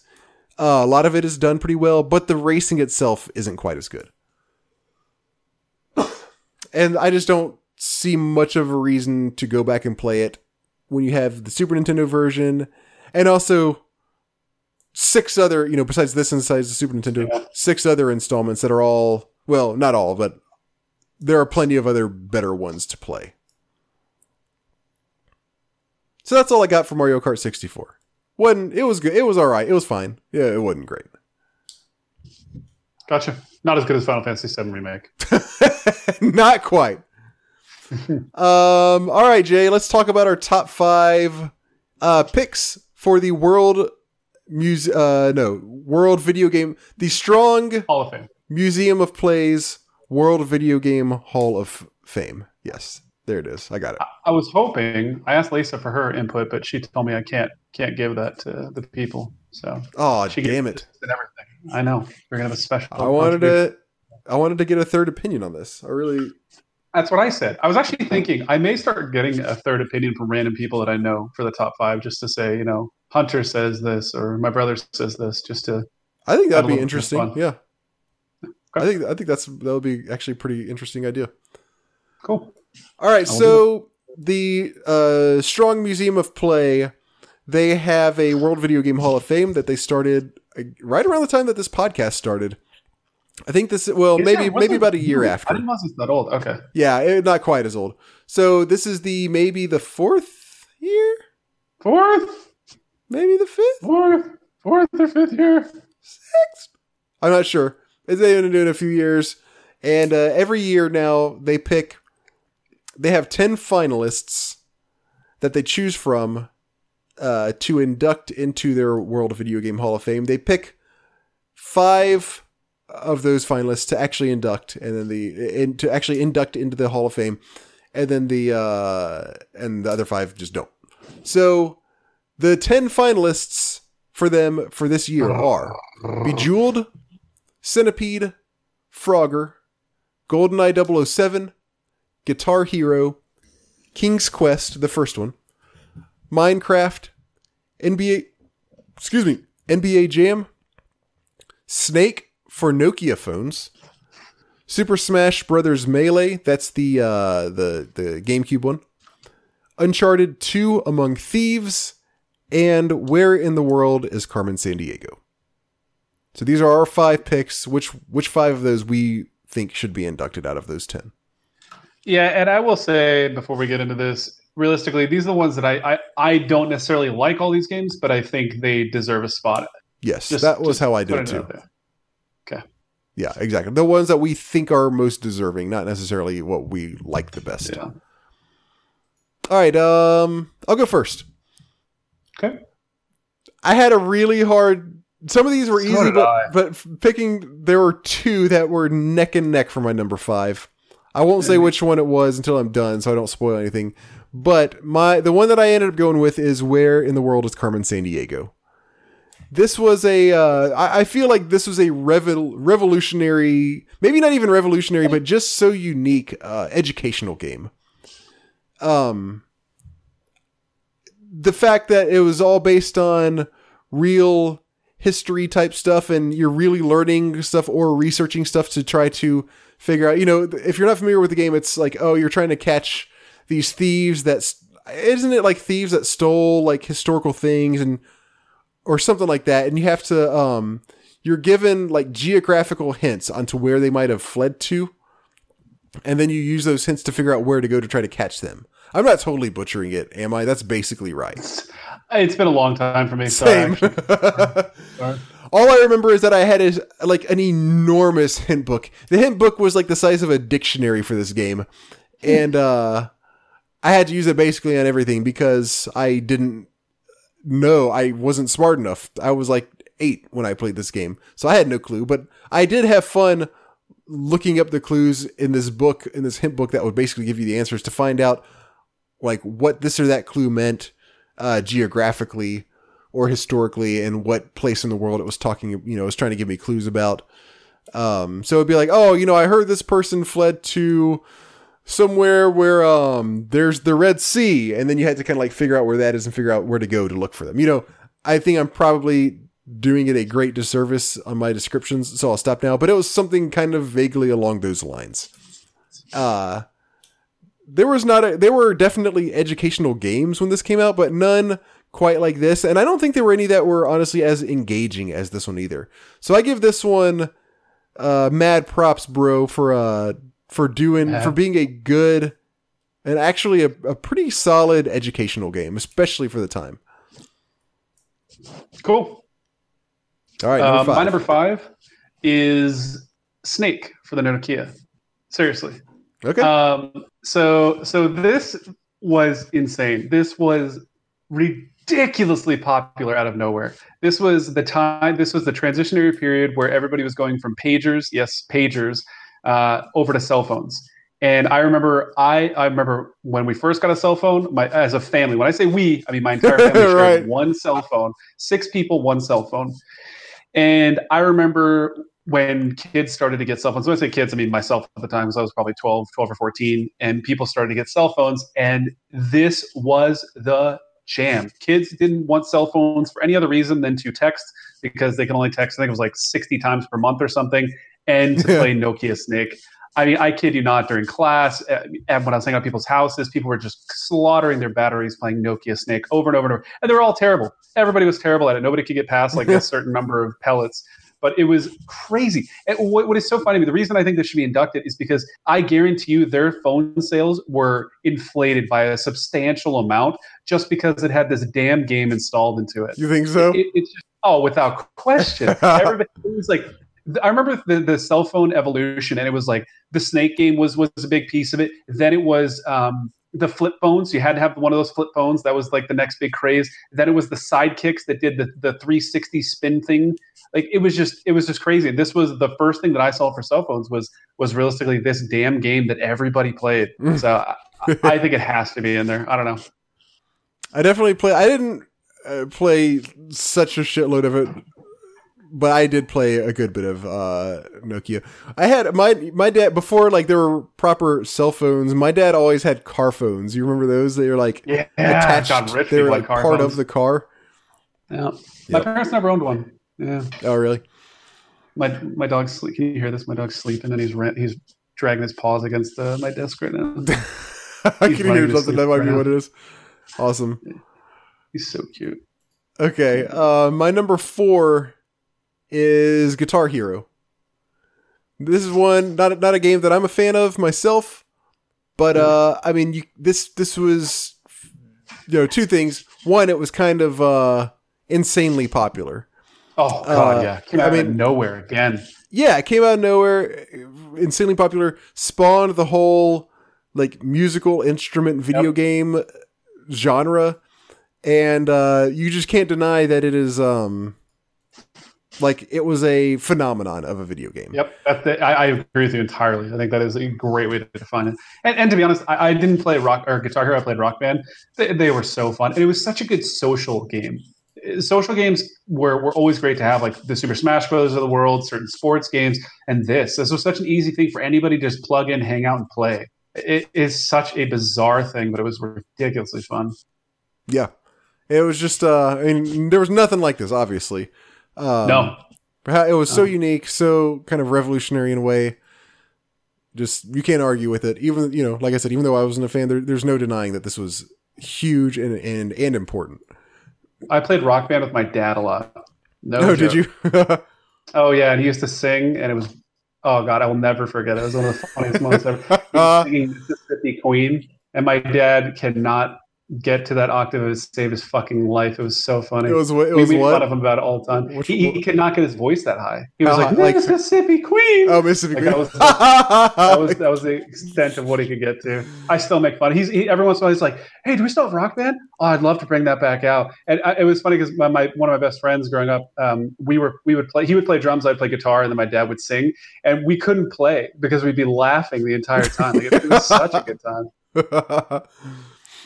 Awesome. He's a good sport.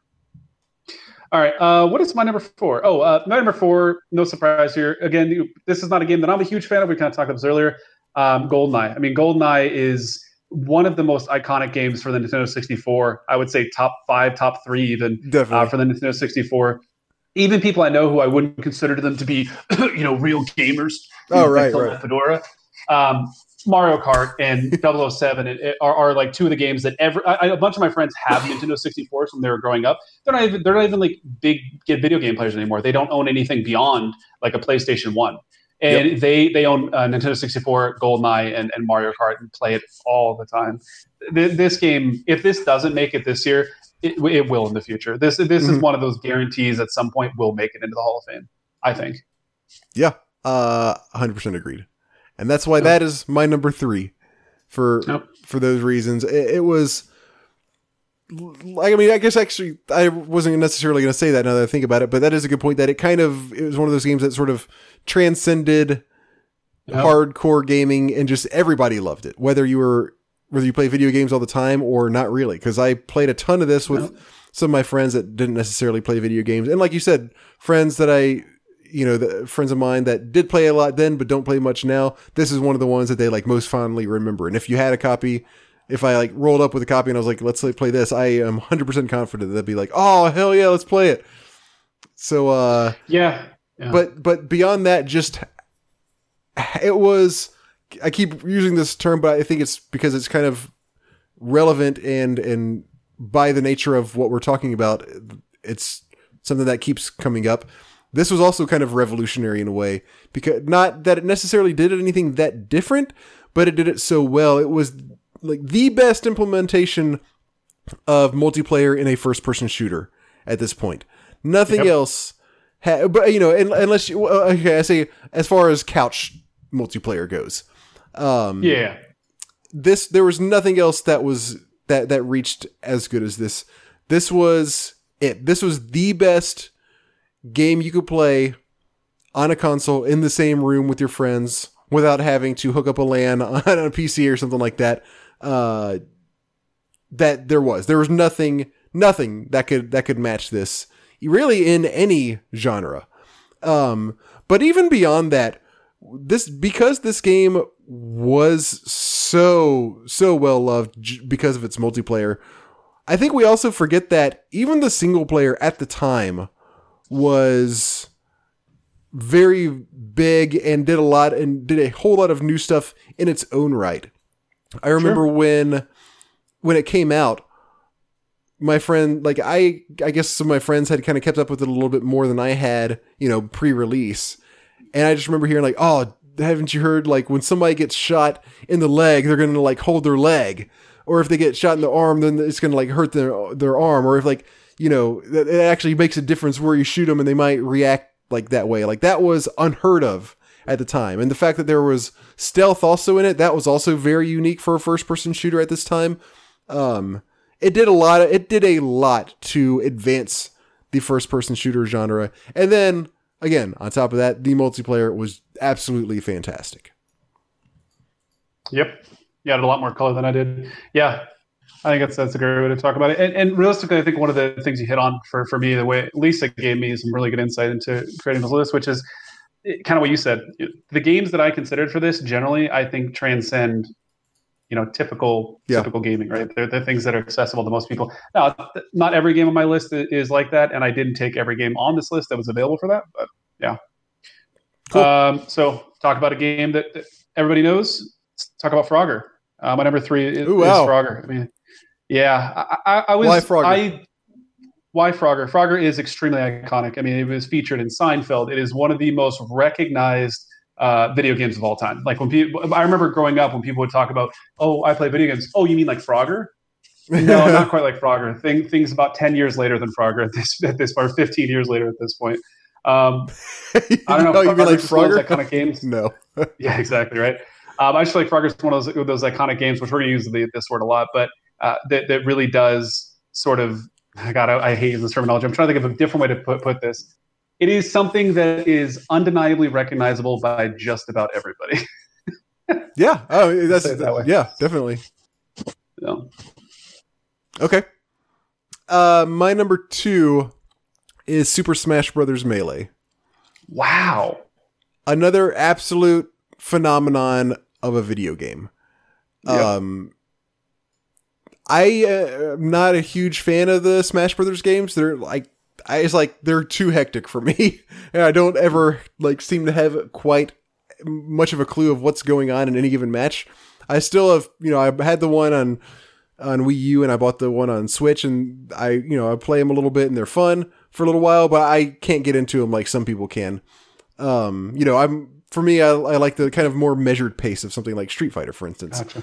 But again, there's no denying that this game has just been insanely popular among people who do like this kind of stuff. It's one of the most popular fighting games that there's ever been.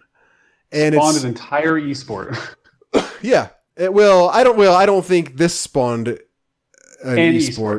No, I said an esport. You mean yeah. Well, the fact that the reason I said is because there is multiple esports within Super Smash Brothers alone. I mean, people play Melee, they play the modded version of Melee, they play Wii U, and now they're playing the Switch version. So it's like crazy to me. It's like its own league of esports.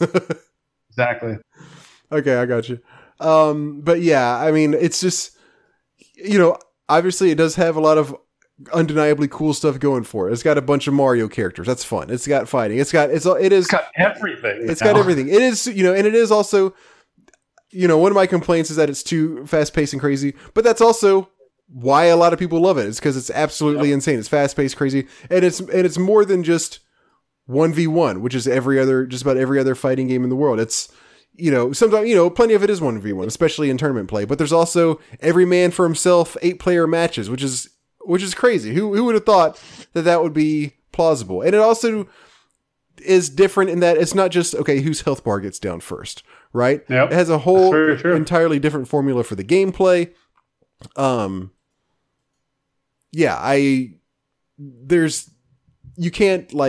There's no way to describe really to somebody who's not familiar with its popularity, like just how crazily popular this game is. Yep. I think you gave it a lot of good context. All right. You're number 2, right? My number 2 is Minecraft. Yeah. Minecraft is we're going to keep using this word, but it's a phenomenon. I mean, it is absolutely stupid fucking games that I just don't understand it. I respect it for what it is, but I just hate Minecraft. I hate how culturally not recognizable it is. I hate how ridiculously popular it is. It's one of those games that kind of bugs me. I don't know. We've talked about this before. I like the idea of Minecraft. I just despise the culture of it. The culture of it is really, it just makes me like convulse. Like, it's just not good. Yeah, I get what you mean. Minecraft is ridiculously popular. It's featured in TV shows. There's so many clothing and just dumb little toys. Like, it expanded outside of the video game itself into its own culture. And it is ridiculously popular. I know so many people that have dedicated hundreds and hundreds of hours to Minecraft and never played the single player, just logged on to build dumb shit and play for a massive amount of hours. I mean, I get it. I understand. I enjoyed like going into Terraria and building some fun stuff and blah, blah, blah, blah, blah. But wow, this game is insanely popular, though. Like, it has been for so long. That's the crazy thing, too. Generally, there are games that come out, and I'm like, whatever, this game's not my thing, and it'll die off in like 4 or 5 years, and I'll never have to hear about it again. No big deal. But Minecraft is still incredibly popular, and people still play it all the time. So it has just exceeded every expectation I think that was ever in place for it. Yeah, it is. Well, okay, so it's my number 1 pick. And I feel almost the exact same way about it as you do. We say begrudgingly. Huh? We say begrudgingly. Yeah. But like, it's like, I mean, again, for the 100th time, it is even more so than other games we've talked about on this list, which is why it's my number 1. It is a absolute phenomenon. I don't love Minecraft. I don't dislike it as much as you do either. I do kind of agree with what you said about like the culture. It's a little bit weird that it's kind of created, and like, for me, it's cringy. Sorry. Okay. I think that's fair. And also, like, for instance, my daughter, not anymore, but like a few years ago, she went through like the typical kid phase where they were really interested in Minecraft, and I still play it with her sometimes, but she was really into it, and also watched a lot of like YouTubers who just basically all their thing is they just play Minecraft, and it is insufferable watching some of these videos. I think that's my thing. I think that's what bugs me most. It's not the people that necessarily play it. It's the people on YouTube that play it. I actually think you good Lord. It basically boils down to people just yelling at the camera for 45 minutes while they play Minecraft. Yep. Like freaking out, or, like, quote, freaking out. And it is unbearable. If you kind of like erase all of that, I feel like it's a pretty solid game. I feel like it's a very solid game. It's really interesting that, I mean, there were other games that were very sandboxy, which is obviously the whole point of Minecraft, just to give you a big sandbox to play around with. But this was different. I don't know really how. It just felt like a different. I mean, a couple big differences were there weren't any first person games like this. There also weren't games where, for instance, you had to acquire the specific resources that you're using to build things. Like SimCity is obviously a big sandbox game, but it's not like in SimCity you are physically moving around digging up the rocks that you're going to build your city with, you know? It was more of a sandbox. It was more than just a sandbox. It was a sandbox where you had to actually do your own work to build the things that you want to build, which was just kind of not necessarily good or bad in itself, but unique. I played it a little bit very, very, very early on, like 10 years ago, probably even more than that, when it was in beta and it was very limited. And I read something about it, and it had been out for a while, but I somehow just never heard of it. But I was like, this sounds interesting. Bought the beta and played it. I put a good number of hours just building random stuff. Like I built a big house. I built a big, like, kind of like a bridge walkway over this area where I would walk around and shoot arrows at monsters and stuff like that. Played around with it, had fun, and that was kind of it. But people do such creative things in this game that it gets really crazy. And I have started playing it a little bit more again. I played a few years back with my daughter. Once she got into it, we would play every now and then, and I would play it with kind of just because she wanted to. And we've actually started picking it up again a little bit recently, where like we have our own game, and like she's got a house somewhere and I've got a house somewhere, and she goes off and does stuff. And sometimes we'll go mining together. And like I built a couple farms, and she's built a railway connecting our two houses. So I can't say that and it is kind of fun. So I can't really say that I don't like the game. I like it less than the amount that I play it, I'll say.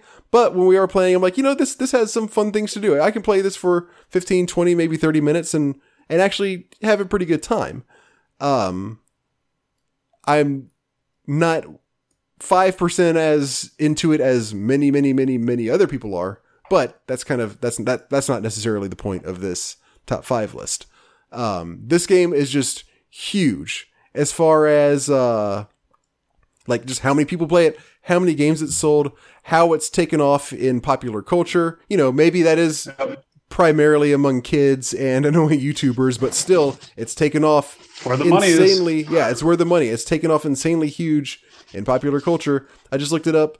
According to Wikipedia, let's see, this says, by May 2019, over 180 million copies had been sold across all platforms, making it the single best-selling video game of all time. So, I mean, it's actually crazy. Let's see. The free-to-play Minecraft China version had over 300 million players by November 2019. So, if a game being the best-selling video game of all time isn't enough to get you into the Video Game Hall of Fame, then I think something's broken. Yeah, it definitely qualifies it. It's actually crazy. Okay, so I've gone on quite a bit. Why don't you tell us what your number 1 is? Yeah, let's talk about some good games. So, I'm just kidding. My number 1 is actually Super Smash Brothers. So we did a little bit of a flip-flop here. Super Smash Brothers, for me, I was kind of quiet when you were talking about it because I wanted to save some of the talking points. But for me, I mean, the big thing for me is it's another one of these games where you can play at LAN and it's extremely fun. And to your point, when you're playing in a 1v1, eight player free for all, it is a very fun game because if you have a couple friends who are very good, a couple people who are kind of dog shit, and then some mediocre people, it sort of balances itself out because the people who aren't very good can kind of gang up on the person who is good, and it creates actually like a decent contention for the top spot. Super Smash Brothers, for me, I played a lot of Melee for GameCube growing up. I'm very happy that it is still. I don't think it's going to be esport after this year. I think it's starting to die off a little bit. I think Evo is no longer having it, if I'm not mistaken. So have they moved on to the newer one? Do you know? They have. To my knowledge, they're doing 3 different ones. They're doing, I think it's the modded GameCube version, the Wii U version, and then the Switch version, I want to say, are the 3 that are left. There's one modded version. I forget what it is or what console it's for. Okay. But this is a game, like I talked about before, it has created its own little esport. It's got multiple installments of a game into one packed little esport bundle, which is extremely fun to watch. I don't play Smash. I have Smash for Switch. I don't play it very often, but I love watching it. It is one of those games similar to Dragon Ball Z. It's one of those very enjoyable games, even if you don't fully understand what's going on, to just sit back and watch. And to your point, one of the best mechanics of the game is the idea that, even if you are super far behind and your percentage is 180%, your opponent's 90, you can still win. I mean, you could still win very easily by doing some pretty interesting mechanics. Yeah, for me, I mean, it's like Smash Brothers culturally. If we talk about, if we want to use the word phenomenon, one of the things that's fantastic about Smash is how inclusive it is with characters. The new one has upwards of like 40 or 50 different characters now. I mean, they have Fire Emblem characters, they have Donkey Kong, they have is it not Dr. more than Mario, that even? I don't even know anymore. It might even. I don't know, but it might. I wouldn't be surprised. How many Smash characters in Switch? 70. 70. Yeah, I mean, you got Mario, Donkey Kong, Zelda. You got the typical stuff. Let's go on the bottom here. You got Kirby, you got Solid Snake, you got Pokemon Trainer, you got Lucas, you have King Dedede, you have Olimar. Who else you got? Oh, you got the Villager from Animal Crossing. You got Mega Man. You got Wii Fit Trainer. You got Little Mac from Punch Out. Bunch of Pokemon. There's got to be some other good ones in here. Pac-Man. Pac-Man's in this. Duck Hunt. Like, the dog and the, like, it's like called Duck Hunt. Like, Duck Hunt is the character. Yeah, like that's literally the character in this. You got a bunch of Fire Emblem characters. You got Kid Icarus. You got Ryu. You got Cloud. Cloud's in it. I completely forgot about that. I forgot about that too. Bayonetta. Unfortunately, Inkling's in it. What else you got? Dark Stamps. Fuck. Of course, you got all the Mario characters, Bowser, Yoshi, all that kind of stuff. Yeah, all the typicals. Banjo-Kazooie. Oh, right. Yeah, I mean, it's such a great game, and this is one of those games that it's one of those games that realistically, even for people who aren't necessarily typical gamers, I feel like this is one of those games that kind of transcends that and it reaches a much broader audience. So yeah. Awesome. On a side note, have you watched Castlevania yet? I watched the first episode when it came out, probably over a year ago. So good. Yeah, you were telling me. So good. You were telling me that. First two seasons are nuts. The third season, still very good, but not as good as the first two seasons. I thought the first one was like pretty good, but it didn't hook me enough to keep on going. But it sounds like you're saying I should. I really enjoyed it. Very much so. Okay. Maybe I'll go back and check it out. Dope. Okay, so a couple observations on our lists. One, a lot of similarities. Yes, we had four of ours were the same. We only had one that was different. Also, kind of surprising, neither of us had NBA Jam. Yeah, NBA Jam was one of my top contenders for sure. I was torn between that and actually Nokia Snake. No joke. Those are the kind of two I was stuck beyond. Centipede didn't really do anything. Bejeweled is one of those like low hanging fruit, obvious, like so fucking stupidly popular. I cannot believe how popular Bejeweled is. Everybody that I know growing up back like 10 years ago, everybody's parents played this freaking game. It was like Candy Crush 10 years ago. Yeah. Oh, so ridiculous. Centipede, it's an obvious one. King's Quest is, I think, a little too niche to push to make it through. I don't know what your thoughts are on that. I don't know about that. It might be nowadays, but back when it came out, I mean, those were it was not at all. It was like that was what people played back in the day, PC wise. But I don't know if I just don't feel like King's Quest has done. I won't say it doesn't belong in the Hall of Fame, but I don't think it can beat. I think there's so much in this particular list that it just should not beat. For me, if you were to do like a 1 to 10 list, it would be towards the bottom for me for sure. And nothing against King's Quest by all means. I think it definitely deserves a spot at some point. But compared to the heavy hitters in this list, damn. So we have given our own personal picks. What do you think are most likely to be picked? Frogger for sure. I'm gonna guess Minecraft for sure. Man, but historically I've been wrong on this, but I'm still gonna go with my gut. Fuck it. So I said Frogger. What did I say? Frogger and Minecraft. I would say Guitar Hero. Yep, I agree with that one. And Minecraft. I guess Bejeweled maybe. I think Frogger's actually a solid pick also for what we anticipate them to pick. I think Frogger, Guitar Hero, Minecraft, I think those are all pretty good bets. I would almost guarantee those, you know what I mean? But I know I'm going to be wrong on it. And then I think I would maybe say Super Smash Brothers Melee is pretty certain. And then I don't know about the last one. I feel like as much as it deserves it, I just don't know if GoldenEye is going to make it this time. I'll say Nokia Snake and Bejeweled as my last two. I feel like Nokia Snake is going to get a bunch of troll votes. Well, they don't take that much input from like random people. Like you can vote, but that only I don't know to what degree that does. It's primarily chosen by the Hall of Fame people. I'm curious what they'll choose. Yeah, it's a tough year. I mean, for sure, it's a tough year. Yeah. Minecraft has been nominated before and didn't make it, so I feel pretty certain that it's going to this time. I think something's really wrong if it doesn't, honestly. All right, sweet. So our next top 5 is going to be franchises with the most consistent quality. I was going to ask if we should count, like saying it's got consistently bad quality, if that should count as most consistent. Ooh. But I wonder if that would be too easy. You could pick out some obscure ass franchise and be like, Johnny's Adventure 1, 2, and 3 were all bad, you know? So I wonder if we should just keep it to good quality games. Any thoughts on that? I think so. I think it's a good challenge. I think it's a good idea to just approach it from good quality. Okay. So franchises with the most consistent quality, and also they have to be good. Yep. And then maybe we were talking about for the next episode after that, 2 episodes from now, we might do franchises with the least consistent quality.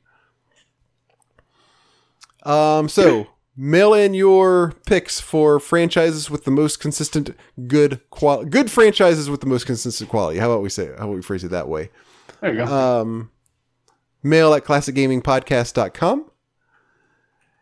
And with that in mind, let's jump into dem emails. You got it, boss.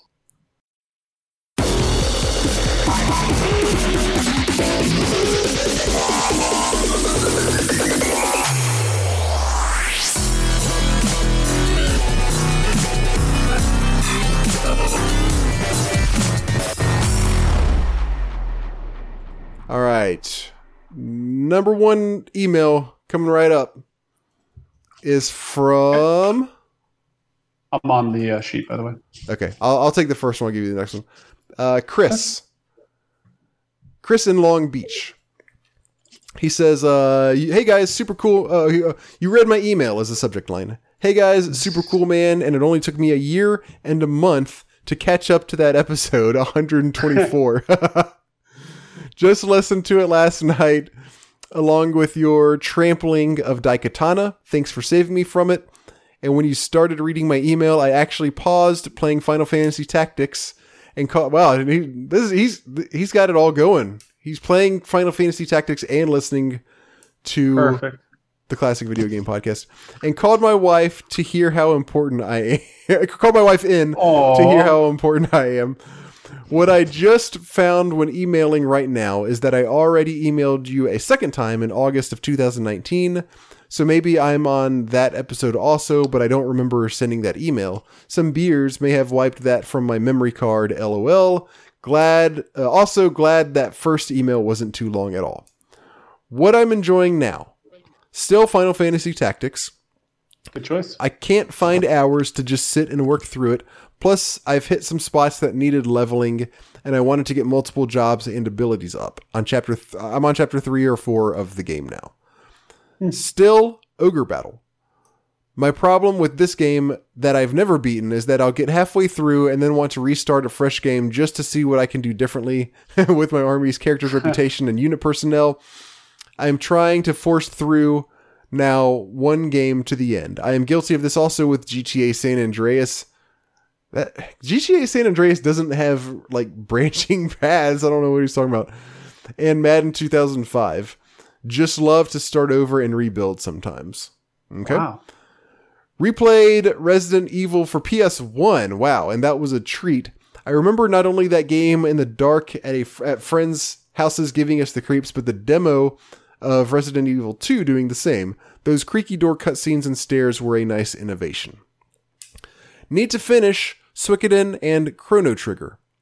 Like you guys probably experience, I'll have some ADD pop up after a few hours of a game and move on to something else, only to have myself totally lose where I was when I return to my past games. Yep. I'm trying to stop that jumping around and stick them out to completion. Damn. I guess you got it, because he's still listing games that he's playing. Final Fantasy VI.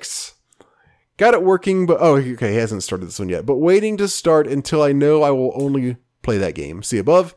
Deja Vu for Nintendo. Ever heard of this one?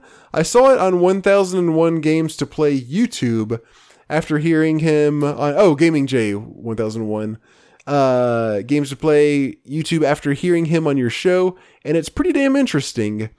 Film noir detective game. Check it out. Huh, I don't remember seeing this one. I will have to check that out. Twisted Metal. PS1, and I've never played any others, but you guys make later ones sound great, so I think I need to get to them. Working through all of the vehicles is a great challenge. Hopping around on less story-driven games, such as Burger Time, hell yeah, Super Mario 3, Teenage Mutant Ninja Turtles, Mega Man games, those titles you can start and stop without being too drawn in. So Chris is playing like 45 games at once. Pretty much. Whether you want to read this live or not, up to you, because I don't mind at all. Oh, I don't know where this is going. I'm turning 40 later this year, guys. Fucking 40. I don't feel like it at all, and I really think playing some games that tie me to my youth and times with my friends is something that I really attribute to feeling good. How old are you both, if it has never been shared? I would guess mid or early 30s. Yep, I'll be 32 this year. Yes, I turned 37 this year. Anyway, we all identify with these games, I think, because this was before all of the craziness and 24-hour inundation that we go through now, before the internet and its websites, before satellite TV and 1,000 channels, before so much news and negativity that people prefer self-medication now. We as kids had these video games that actually weren't ultra-violent. I don't know about you. I had plenty of ultra-violent games. What do you think about that, Jay? Before so much news and negativity, people prefer self-medication. I'm not even sure what he's exactly referring to them, but we as kids has these video games that actually weren't ultra-violent. I don't know. I think it's kind of tough. I think there's a lot more at play than just that specific issue. Than just games being ultra-violent or not? Yeah, I don't think that is necessarily the underlying issue. I think there's a lot of things in motion. Maybe there's been a lot of studies that have kind of analyzed that, and everything's come back and said, yeah, probably not. Yeah. So I will say I do agree with one piece of what he said, which is when he mentioned pre-internet. For me, I think gaming was a different and more enjoyable leisure time pre-internet.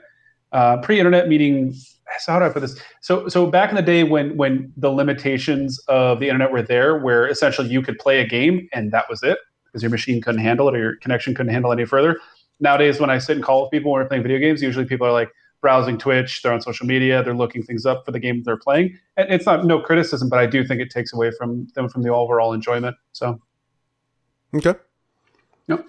He says, Mortal Kombat is like a fucking Nancy Drew novel now, and sure, maybe it paved the way for more violent games, but we are smarter than that because we used to play Mario and knew the damn difference. I don't know about that.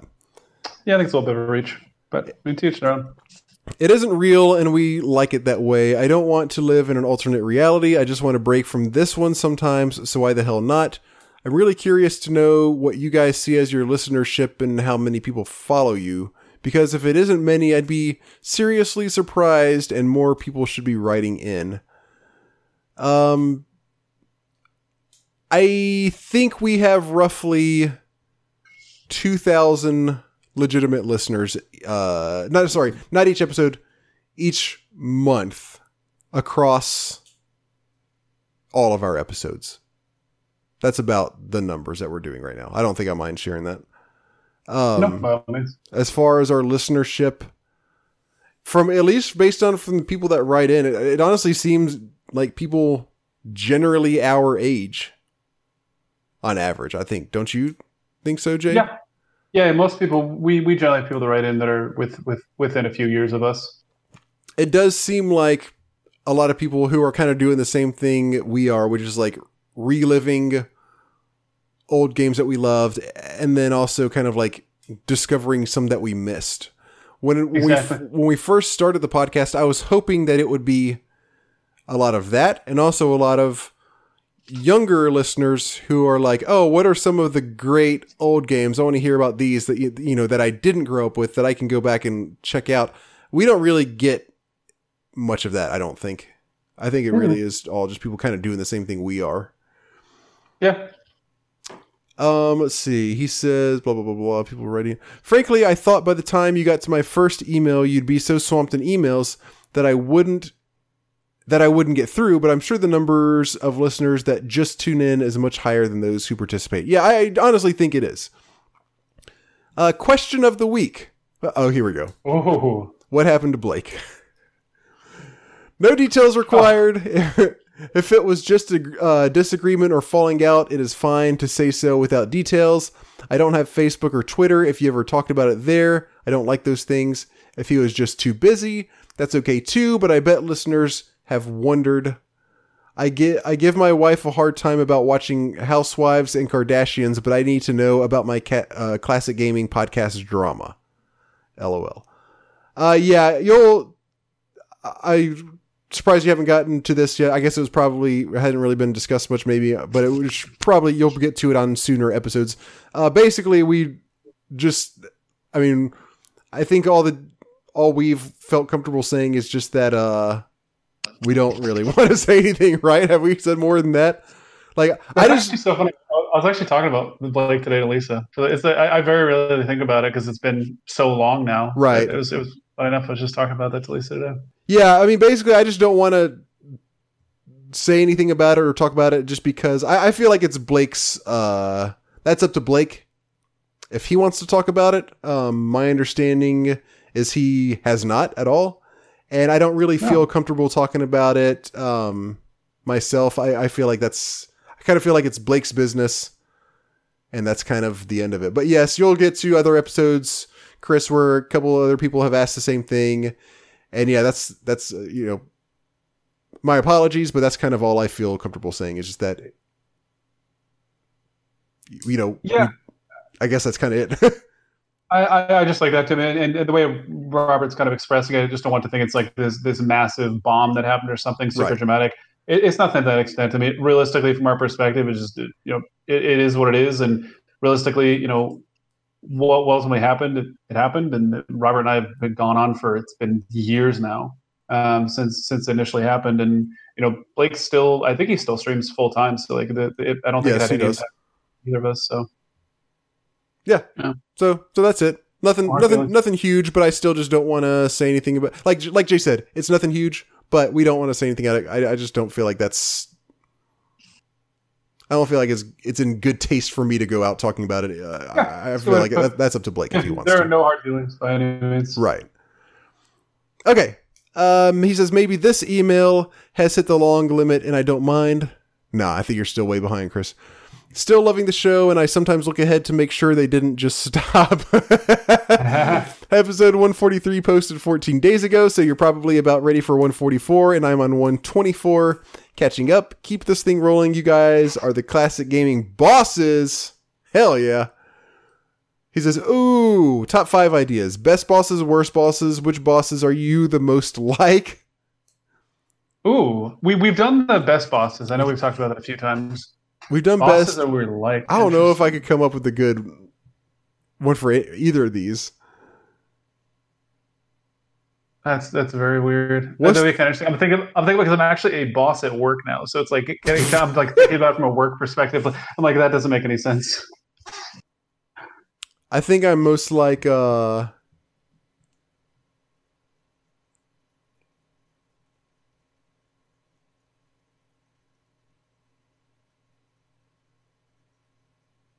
You want to finish that Goro. sentence?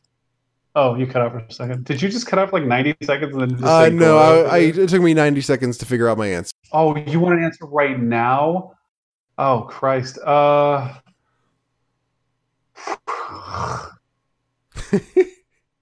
There's no good answer to this. There's nothing. How could you come up with an answer to this? No, I don't even know. Awesome. Most like. I have no answer. I have nothing. Like trying to think of like some of like my favorite games, but I'm not cool enough to be a boss in those games. I feel a deep kinship with Bowser Jr. Bowser Jr. Classic. Maybe some were done already. I forget. Have a great week. Avoid the COVID-19 bad stuff.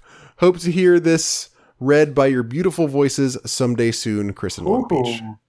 Robert. Beautiful voice. First time we've heard that before, huh? Yes, it is, actually.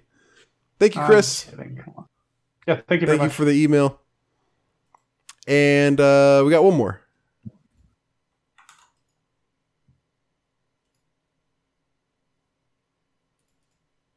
And I'm pulling it up.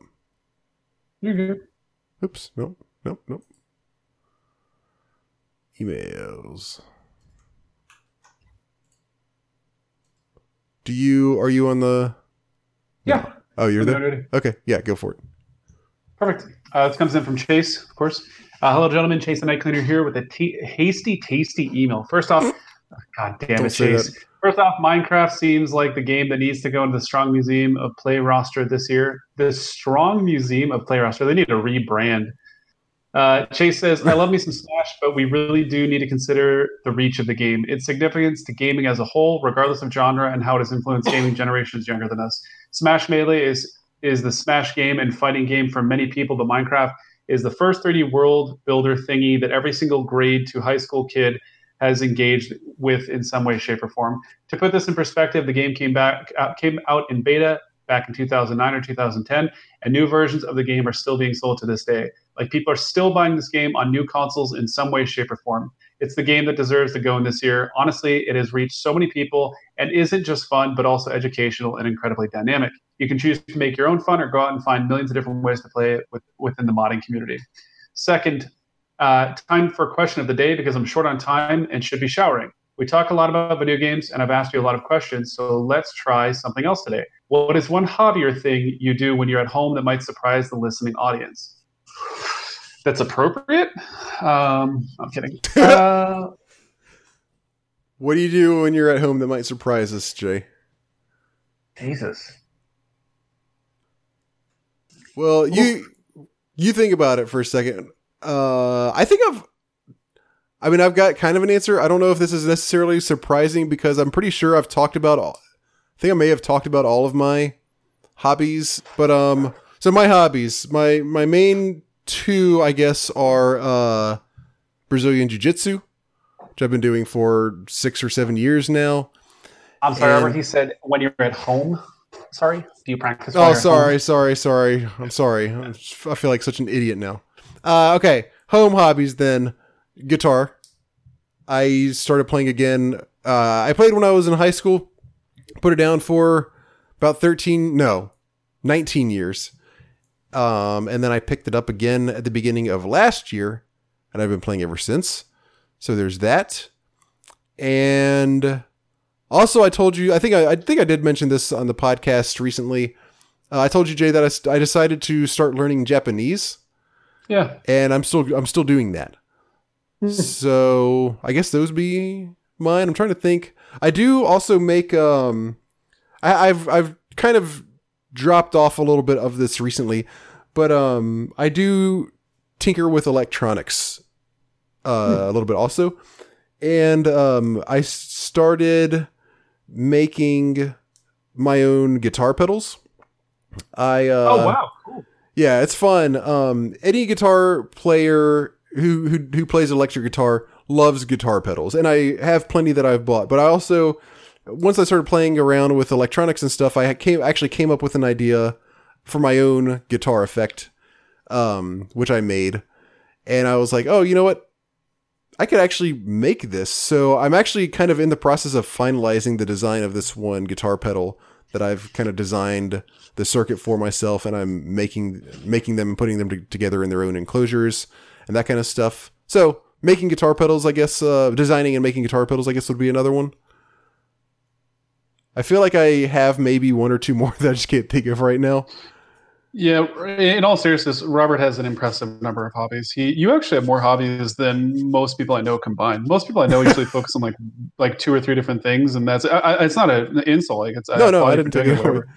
Okay, whatever you do. I guess the big one that I've been focused on. I've talked about this a little bit on the podcast. Is in the last probably year or so, every so often, either I'll do this solo or I'll do it with my brother as well, which sounds really bad. Jesus Christ, the phrasing on this is we have been in discussion of developing a board game.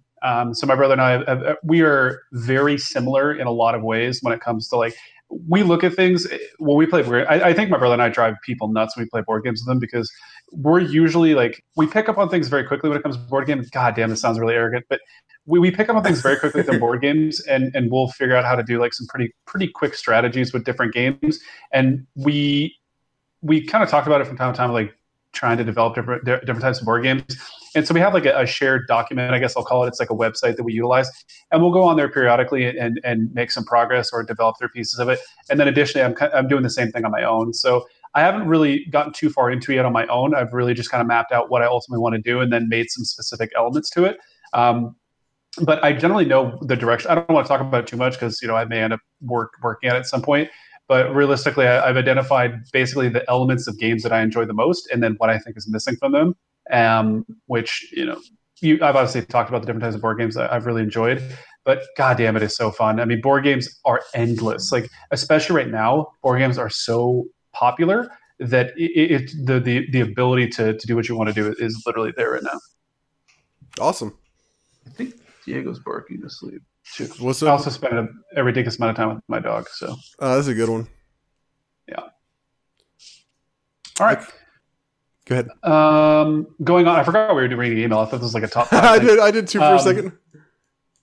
Going on, Chase says, as points of reference, do you have absurdly nerdy alternative hobbies or particular unusual morning routines? Not really. Nothing super nerdy. I mean, I don't know what I would consider to be super nerdy anymore. Realistically, at my age or our age, I guess, whatever you're into, and pursue it. I mean, that's kind of the way I look at it. That's why I'm not embarrassed about my anime figurine girls. Okay. DOA. Never mind. I take it back. Collection. I take it back. Particularly unusual morning routines. I am a creature of habit. I wake up every morning and do the same thing every single morning. I wake up, I shower, I take my dog for a walk, I eat breakfast, and I start work. And even when I was at work, I would literally eat the same thing around the same time every single day at work. I would go to work, I would eat I would eat oatmeal, and then mid-morning I would eat yogurt, and then for lunch I would eat a salad with nuts, and then in the afternoon I would eat fruit, and then I would close out the day every single day. I am a total creature of habit, so no. Morning, Robert, you? A little bit, and this actually reminds me. I don't know if you would necessarily call this a hobby, but another thing that I've been doing lately. So I like just learning new things. And one thing, and that was kind of how I got into electronics in the first place. I was like, you know what, that would be fun just to learn how electronics work and basic kind of stuff like that. Well, what I've started learning recently is chemistry. I was just like, you know what? That might be actually interesting now. I took chemistry in high school. I took it in college. Yeah. Never gave a shit about it. But I was like, maybe that is maybe that's interesting to me now. So my morning routine. It is interesting. My morning routine now. So typically I try to get up a little bit early, and just spend some time doing something productive, like whether it's this or studying Japanese for a little bit before I actually start working during the day. So now my routine is I try to get up 5 to 5:30. Usually it's more like 5:30 to 6:15. Get up, take a shower and stuff. I then just focus and then just like sit down and focus on one thing. Like I said, lately that's been doing like an online, like a Coursera chemistry class, just a free chemistry class online, just watching that and kind of like taking notes and like going back and studying over the notes. I do that until it's around 8:00, and then I start actually working. But it's either that. Basically, my morning routine is get up and do some learning of some sort. Nowadays it's either that or studying my Japanese. I dig it. I may take that from you. Not learning Japanese, but just dedicating time to learning. I love learning. I usually get like really into topics for like a month, and then I just kind of fall off. I really like, especially like the sciences. Like as you kind of talked about, you study them in high school. I didn't study them in college because I was a psych major, but in high school it's like you kind of take it for granted, and now it's like some of those things are really interesting. Like even geology. Like geology is a subject I never thought I'd find interesting, but I found pretty fucking fascinating in the last couple of years, just for no apparent reason whatsoever. They're minerals. All right. It goes on to say, I personally collect comics, but I've never actually read them. It's weird. I want to read them, but I never make the time. I have a box full of comics that I've never read, but I would like to someday. I also have a huge collection of game ROMs, but no controller for my PC, so I don't play them. I just need a new dongle. Nice, Chase. But I haven't even bothered to buy that yet. It's it's weird, and I keep saying that I'll do these things, but I never do. So he just collects comics. It would be weird. It would be weirder, Chase, if you didn't at least have the intention of reading them. But it is, I agree, it is kind of funny that you have a comic collection that you have not read. True. Yep. And then he says, and that's it for me, gentlemen. Thank you very much for all you do and for providing this sweet little section of your show. So happy to see other emailers getting their games on and really contributing lately. I'm always happy to hear your silky smooth voices. Robert, another compliment. Cheers, and talk to you again. Chase and I. Twice in a row. Can't let this ego get to me. Enjoy it. Okay. That's our last email. Thank you very much, Chase. As always. Quick current gaming subcast. Got anything? There is something I wanted to tell you. Hold on. Let me see. Let me do this. So I remember I was talking about the Gloomhaven Kickstarter. Oh, yeah. You hear Diego? He's squeaking. I heard him. He's running like he's like a little dog. Are you dog okay? whimper. Oh, he woke himself up. It's almost at $10 million. It's at $9.6 million. And there's 64 hours to go. Holy shit. Yep, I cannot wait. I'm super excited. Anyways, just thought that was kind of cool. When's it supposed to release? Next March. Okay. Any games you've been playing recently that you want to talk about? Not really. I told you somebody bought me Warcraft 3, which has been. It was fun. We played it for several days and played a bunch of. There's some pretty cool maps and stuff. It was whatever. We're just kind of hopping around right now.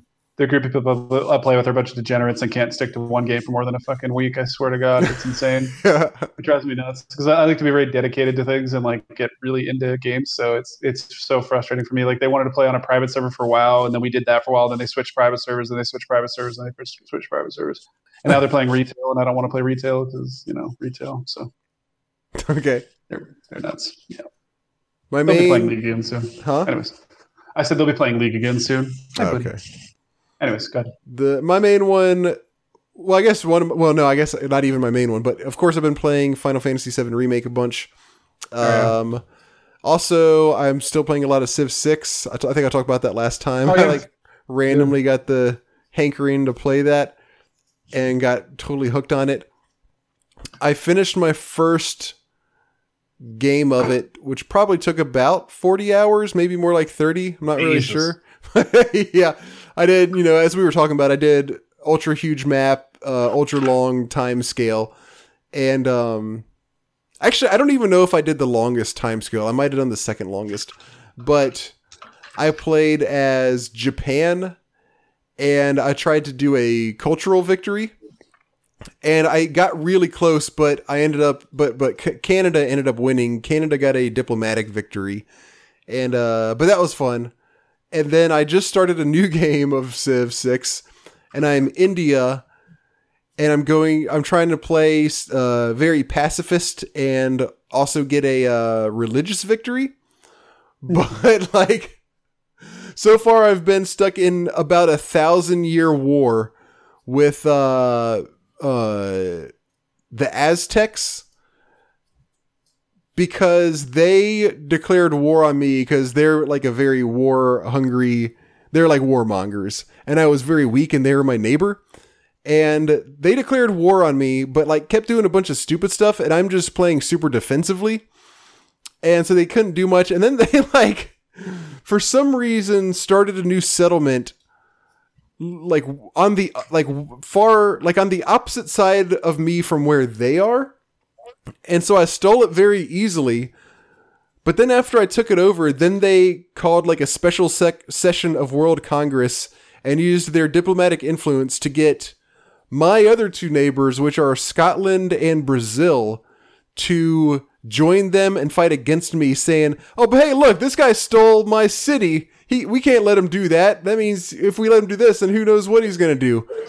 And so I was at a war with 3 of these people for about 800 years. I eventually was able to get Brazil, or no, it was Scotland to I was able to eventually get a peace treaty with Scotland, but the Aztecs and Brazil still won't get a peace treaty with me, and I'm starting to get worried because they are advancing much farther in military might than I am, while I'm just like hunkering down, building up walls, trying to advance my culture in other ways. I think I don't have much time left in this game because I got screwed because I played so passively and spawned next to the Aztec Empire. But it's still fun. It's kind of insane how long the war is going on, but it's just kind of fun to see what happens regardless, even if I do lose. I really enjoy playing it. And then I'm still playing Animal Crossing. Every day I get on, check turnip prices, run around, do like the basic things, build some stuff, sell some stuff, buy some stuff. My house is upgraded. I've upgraded it twice now, so I have the main room and then 2 extra rooms. We recently upgraded the Nook store, so they're selling cool stuff now. I bought an arcade cabinet. I have like a tech room in my house where I have this special wallpaper that looks like server racks with like blinking lights and stuff. And I've got that room with it's got the arcade cabinet. It's got I put a fucking utility pole in there. I've got a TV hung on the wall, and all sorts of awesome stuff. My main room, when you walk in, I've got like I won't get into it. It's awesome. It's really sweet. I just built a little like mini pizza restaurant in our town, and I'm loving it still. It's a super fun game. You been playing any more of that? I have. Yeah, not as much as Lisa, but yeah, very much so. Is her stuff pretty well? She's probably got a lot of house upgrades, I assume. It sounds. Oh, like. Yeah. She's terraforming her whole place, and she's going off the deep end. She loves it. Nice. Okay. I think that's going to do us, Jay, for this episode of the Classic Gaming Podcast. Two quick reminders. Our next top 5 is good franchises with the most consistent quality. And our game of the quarter is Beautiful Joe. We'll be talking about that at the... Huh? I said yes'm. I was just agreeing with that. Oh, yes. We're gonna discuss that at the end of June. Our game of the quarter is where Jay and I both play the same game, and all of our listeners are also welcome to play and send in their thoughts for that episode as well. We think it's going to be 2 episodes from now, but we'll keep you guys posted on that. Because the next one should be like mid-May, and then the next one that'll probably be more like mid-June, but I'd rather do it mid-June than do it late, because then that pushes everything else back for future games of the quarter. So it's probably going to be 2 episodes from now. But like, as I said, we'll give you guys a heads up. We had talked about at one point possibly spreading this one out a little bit and talking about it, a little bit on one episode and a little on the next. But we decided not to do that for now. We might do it with another game in the future. So this one we're just going to discuss at the end of June. I dig it. Yeah, me too. I dig it too. Listen to, give us good reviews on iTunes. Tell all of your friends to listen to us. Again, our email address, if you want to talk about the things I mentioned above, or just anything else, mail@classicgamingpodcast.com. You can follow us at Class Gamescast. You can follow me. I'm at King Octavius on Twitter. And actually, this is worth noting, I guess. Going back and talking about hobbies, I recently started actually posting some videos of me playing video game theme music on Twitter. So if you're interested, check that out. I played, and this kind of just randomly happened. I wasn't like, I'm going to start playing music on Twitter, but it was after I started playing the Final Fantasy VII Remake. And there's this one really awesome part in the Mako Reactor escape scene that I really liked. And it's very, very, very simple. It's just 4 notes. But I was like, that's a really cool little theme. I just want to play it. So I was playing it around. I was like, why don't I just like post a quick video of this on Twitter? And I did it. And then after that, I did that. The next day I was like, I want to do it for the Final Fantasy like main like title theme.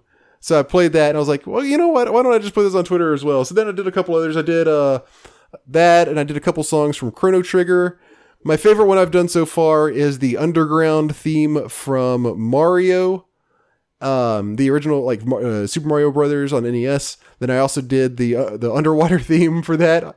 And then I just recorded one. I haven't actually put on Twitter yet because I need to like cut out the right part of the video, but I just did the Metal Gear Solid 4 title theme, which was also kind of fun. Oh, cool. But anyway, if you want to check out any of these, I'm having lots of fun doing them, and seems like people kind of like them. That's me on Twitter, King Octavius. And I think that's it. We are part of the HP Video Game Podcast Network. Go check out some of their stuff. Check out some of their other podcasts. And aside from that, we will be back in 3 weeks. Thank you guys so much for listening. Take care.